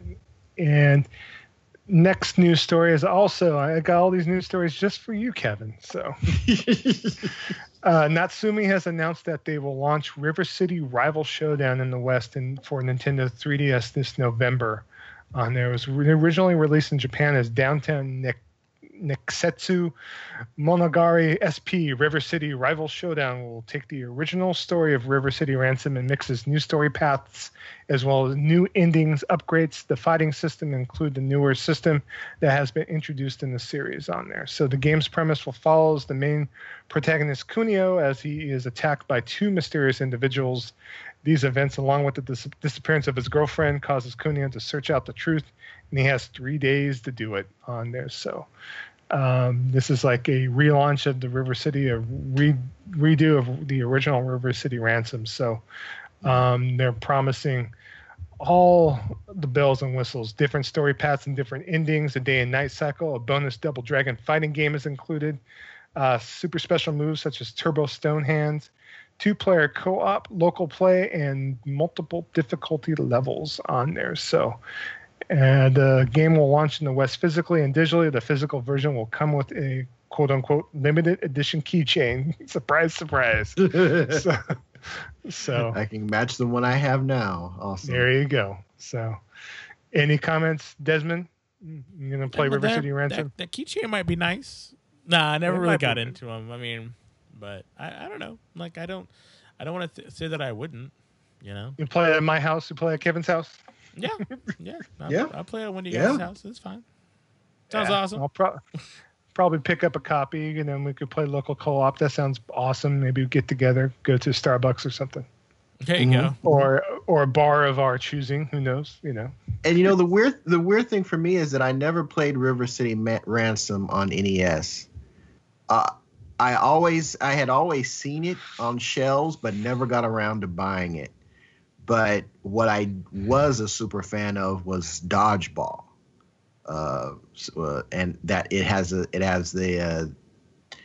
that style, that art style from Super Dodgeball, really kind of stuck with me. So, and I have to say this again, folks, if you've got a PC and you like beat 'em ups, you have to play River City Ransom Underground on Steam.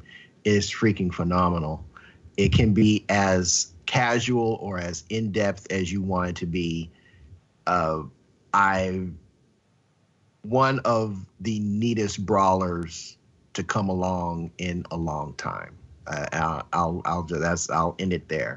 But y'all need to play that game if you like beat 'em ups. All right, and the last news story kind of came about in the Nindies Summer Showcase 2017 live stream. But Inti Creates has announced a game coming out for the Nintendo Switch. It's going to be called Dragon Mark for Death. It's coming for Nintendo Switch this winter. The game is set in a dark fantasy world with action RPG systems. The game can be played solo or together with 3 other people in local or online multiplayer on there. So there's screenshots of this game. There's movies of this game also as well. Since it just got announced on there, it's being developed by key members of the Mega Man Zero and Mega Man ZX development staff on there, getting together to get this game out. Kind of screenshots and the videos I've seen, at least, kind of throw back to, I hate to say it, I know people have said it, but this is this heralded territory that kind of reminds them a little bit of Guardian Heroes, the original game out on the Sega Saturn that was developed by Treasure on there. And it has very cool 2D pixel art style, of course, so game looks pretty badass.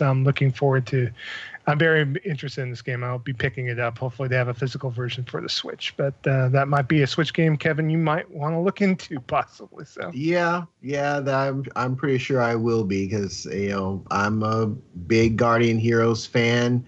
Code of Princess was kind of a letdown, so I would definitely like to see if a spiritual successor to that game. It almost looks like a pixel art Dragon's Crown too, so it's kind of crazy. But games in this wheelhouse reminds me of like just looking at the screenshots, looking at the video of like something like Capcom's D&D series, or something of that nature. Fantasy, action, adventure, side scrolling. It just brings back those old school roots, man. So looking forward to it. Any thoughts, Desmond? not too much. You know, I mean, I don't know. Like it looks cool, but I'm probably gonna, you know, like I said, play it at your house. So you're probably gonna get it, right? Maybe. You're definitely gonna sit there and say maybe. Come on now. Why don't you buy a game for once, sir? I do buy games all the time. You know, I'm too busy supporting all the indie creators. Yes, I know. This group is indie creates. They're independent as well. Wow, sir, so. That's a horrible catch-22 right there, isn't it? I know. Ding, ding, ding. Okay, and that concludes the news for tonight. So that's a horrible. Ooh, okay.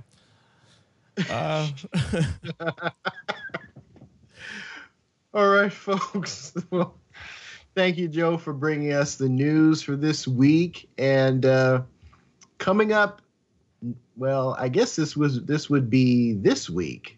This week. Yeah, this is this week. As we're recording on a Tuesday. Desmond, you've got the drop for us of how we can spend our hard-earned shekels on up and come, some soon to be released, or rather released this week games. Yeah, it's like the let's hit them with that. Yeah, the holiday kind of makes everything a little more wonky, but yeah, we got 3 games we're going to talk about. First game is Knack 2. Coming out for PS4. I guess Knack 1 or Knack, the first one was like that was a launch. That was a launch game, right? Like a kid. Yeah, you got that with the PS4. You know, and Paul played it. I played it. It was all right. It's a cute little platformer. Nothing to write home about. But it looks like Knack 2. They're really taking. Like I honestly was not expecting to see a Knack 2, to be honest, you know, because when the first one came out, it didn't really make too many waves. But hey, you know, it made enough to warrant a sequel. So probably picking it up, but probably as a sale. So well, it's good. Retails for $40, so I mean it's not too expensive. So and there's a demo out too. That's so awesome, but I'm not going to buy $40, dude. Come on. Come on. And so the next game that's coming out is, so I'm going to butcher this name, and I know Joe probably knows how to say it. I'll pronounce it. I want to say it. It's Utawa Re Ru Mono, Mask of Truth. Is that close? Okay. Utaware Rurumano. See, why are you trying to show me up, Joe? Why are you trying to show me up? I tried. I practice. Actually, I'm actually a fan of this game, where I've been wanting to play it. It's in my the first game's in my backlog, but this is the sequel to the previous Utawari Rurumano game, Mask of Deception, that came out a few months ago on both the Vita and the PlayStation 4 on there. It's a visual novel, a strategy role-playing game, but a lot of visual novel aspects too as well. So it's actually sitting in my kitchen right now on the GameStop bag. I picked it up today on it. So as far as the series itself, I mean, I haven't played it yet. Obviously, I got games to get to, but I like the combination of the tactical RPG elements, because it kind of reminds me of Fire Emblem a bit, mixed in with the visual novel, which, you know, I'm a big fan of anime and manga as well. So kind of caught my eye. So on it. It also came with a collectible pillowcase too. So, with the character on the pillowcase, obviously it's not my waifu, but you know, I have to play the game first to even make those connotations. So. Well, okay then. All right. I have no idea about this game. You know, it looks interesting, but wow. All right. Get pillows. And then another game. I mean, the big game that's coming out this week. You know, if you're listening to it, you know, it came out already, depending on when you listen to it, but it came out Wednesday this week, and that is Destiny 2. That's the big game. You know, that's the big game that's coming out for PS4, Xbox One, PC at a later date. But that's the game. And I know, like, that's going to dominate all the content from most of the streamers and everybody else. It's Destiny 2. I mean, we all are going to get it. It's all going to be awesome. You know, so yeah. let's just move on because we all know we're going to play it, and we'll be talking about. We'll be definitely giving a lot of information about our thoughts about Destiny 2 on next week's show, because I mean, yeah, and this is gonna be some shit. So yeah. And then the next game that's coming out is Monster Hunter Stories for the 3DS, and I and myself am really hyped for this game. I know Joe's super hyped for the game because he got the amiibos. He got the amiibos from Hong Kong. I hope they ain't bootlegs, but I hope they work. But they are legit. So yeah, so I'm really excited for Monster Hunter Stories. How about you, Joe? You ready? I know you're ready. That's just I because I've been so like backlogged. I haven't really played the demo, but I am in it to win it. I will be playing it, if not right away, probably within the next couple of weeks. On everyone's picking it up on Friday, so I will definitely be playing it. You have any interest, Kev? I'm holding out for World. All right. No, I'm holding out for World. I just need to play that type of game on a TV. Okay. Yeah, actually, Stories is different. It's a turn-based RPG. It's very cutesy. It's you can just speak more of it, right, Desmond, as far as how it plays versus the regular series? Yeah, it's a paper rock scissors thing. It's a paper rock scissors combat system. Tech beats speed, speed beats strength beats tech. So it's like that. But when you sync up your attacks with your monstie, so cute, you actually get something a special thing, and then you jump on you do like a cross attack that's sort of reminiscent of like Chrono Trigger or whatnot. And then if you reach a certain level and you're battling, like if you do combos together and stuff like that, it basically builds up this meter, this ride-on meter. And so once you get to the top, you like hit the button and then you jump on top of your monstie, and then you become like a single unit, and your damage gets stronger and whatnot. And then you have to pump up another level, and then when you pump another level, you get to do the monstie's like super move. And it's some weird super move where they do something really cool, with your rider. It's silly. Like the bear thing. The bear, so you're on top of him, and like when you release his thing, they all have special names and everything. The bear like runs up. It's weird. It's like it runs up to the stream, knocks a fish out of the water, jumps up, catches the fish in its mouth, and then slams down on the enemy. So it's like, okay, I'm just like, oh, okay, all that, sure, yeah. It's just is the weirdest stuff. It's like, sure, okay. Yeah, this is definitely not as in the same genre as Monster Hunter World. It's not a mainline Monster Hunter game. Not at all. There's even an anime series that's streaming on Funimation right now, which I have watched. So I'm just not gonna lie, I watch it. It's cute, it's fun. So, but it's fun. I would say definitely pick it up if you can, or if you have any inkling, pick it up because it's a lot of fun. Okay. So. But that's it, everybody. That's all the stuff that's coming out. But all you care about is Destiny 2, y'all. So now we'll see our listeners out there because we can't wait either. So yep, that's it. Yeah. All right. Well, thank you so much, sir, for sharing the drop with us this week. Yeah, you're right. It's all about Destiny 2 for the most part. But game night and. 3 guesses as to what we'll probably be playing. Everybody's Golf. Killing Floor 2. No. Oh, wait. Come on now. Let's be honest, Joe. So, our game nights are Thursday at 9 p.m. Eastern Standard Time, 6 p.m. Pacific Standard Time. Chances are we'll be playing the obvious Destiny 2. We will be playing on PlayStation 4. You can reach us on our PSNs, which are Joe is at Kamunagara, Kamunagara. Dez is at Nemotigger, Nemotggr, and I can be found at Shonuff7, SHONUFF7. So you can hit us up. We'll get in, start saving the earth from this new enemy of Cabal. These Cabalists think they all up want to be all up in our grill. We're gonna put them in their place. I'm so excited. Yes. It's so stupid. I'm so excited. It's like yay, yay. Whatever. Contact us.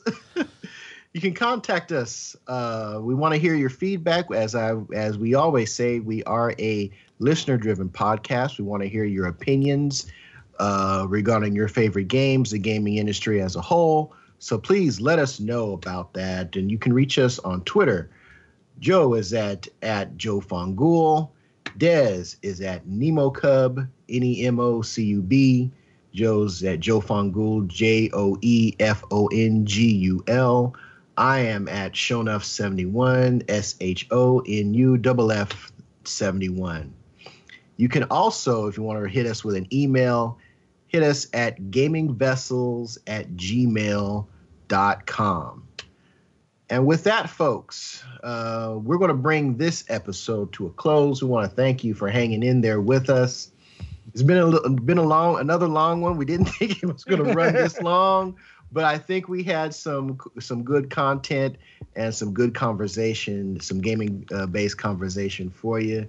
So we are going to bring episode 16 to a close. We will be back next week with episode 17. I am Shonuff71. That is Dez, the Bay Area Terror. That is Trader Joe, a.k.a. Joe Fongul, the Food Max of Gaming. And we will see you next week on Gaming Vessels Podcast. Peace.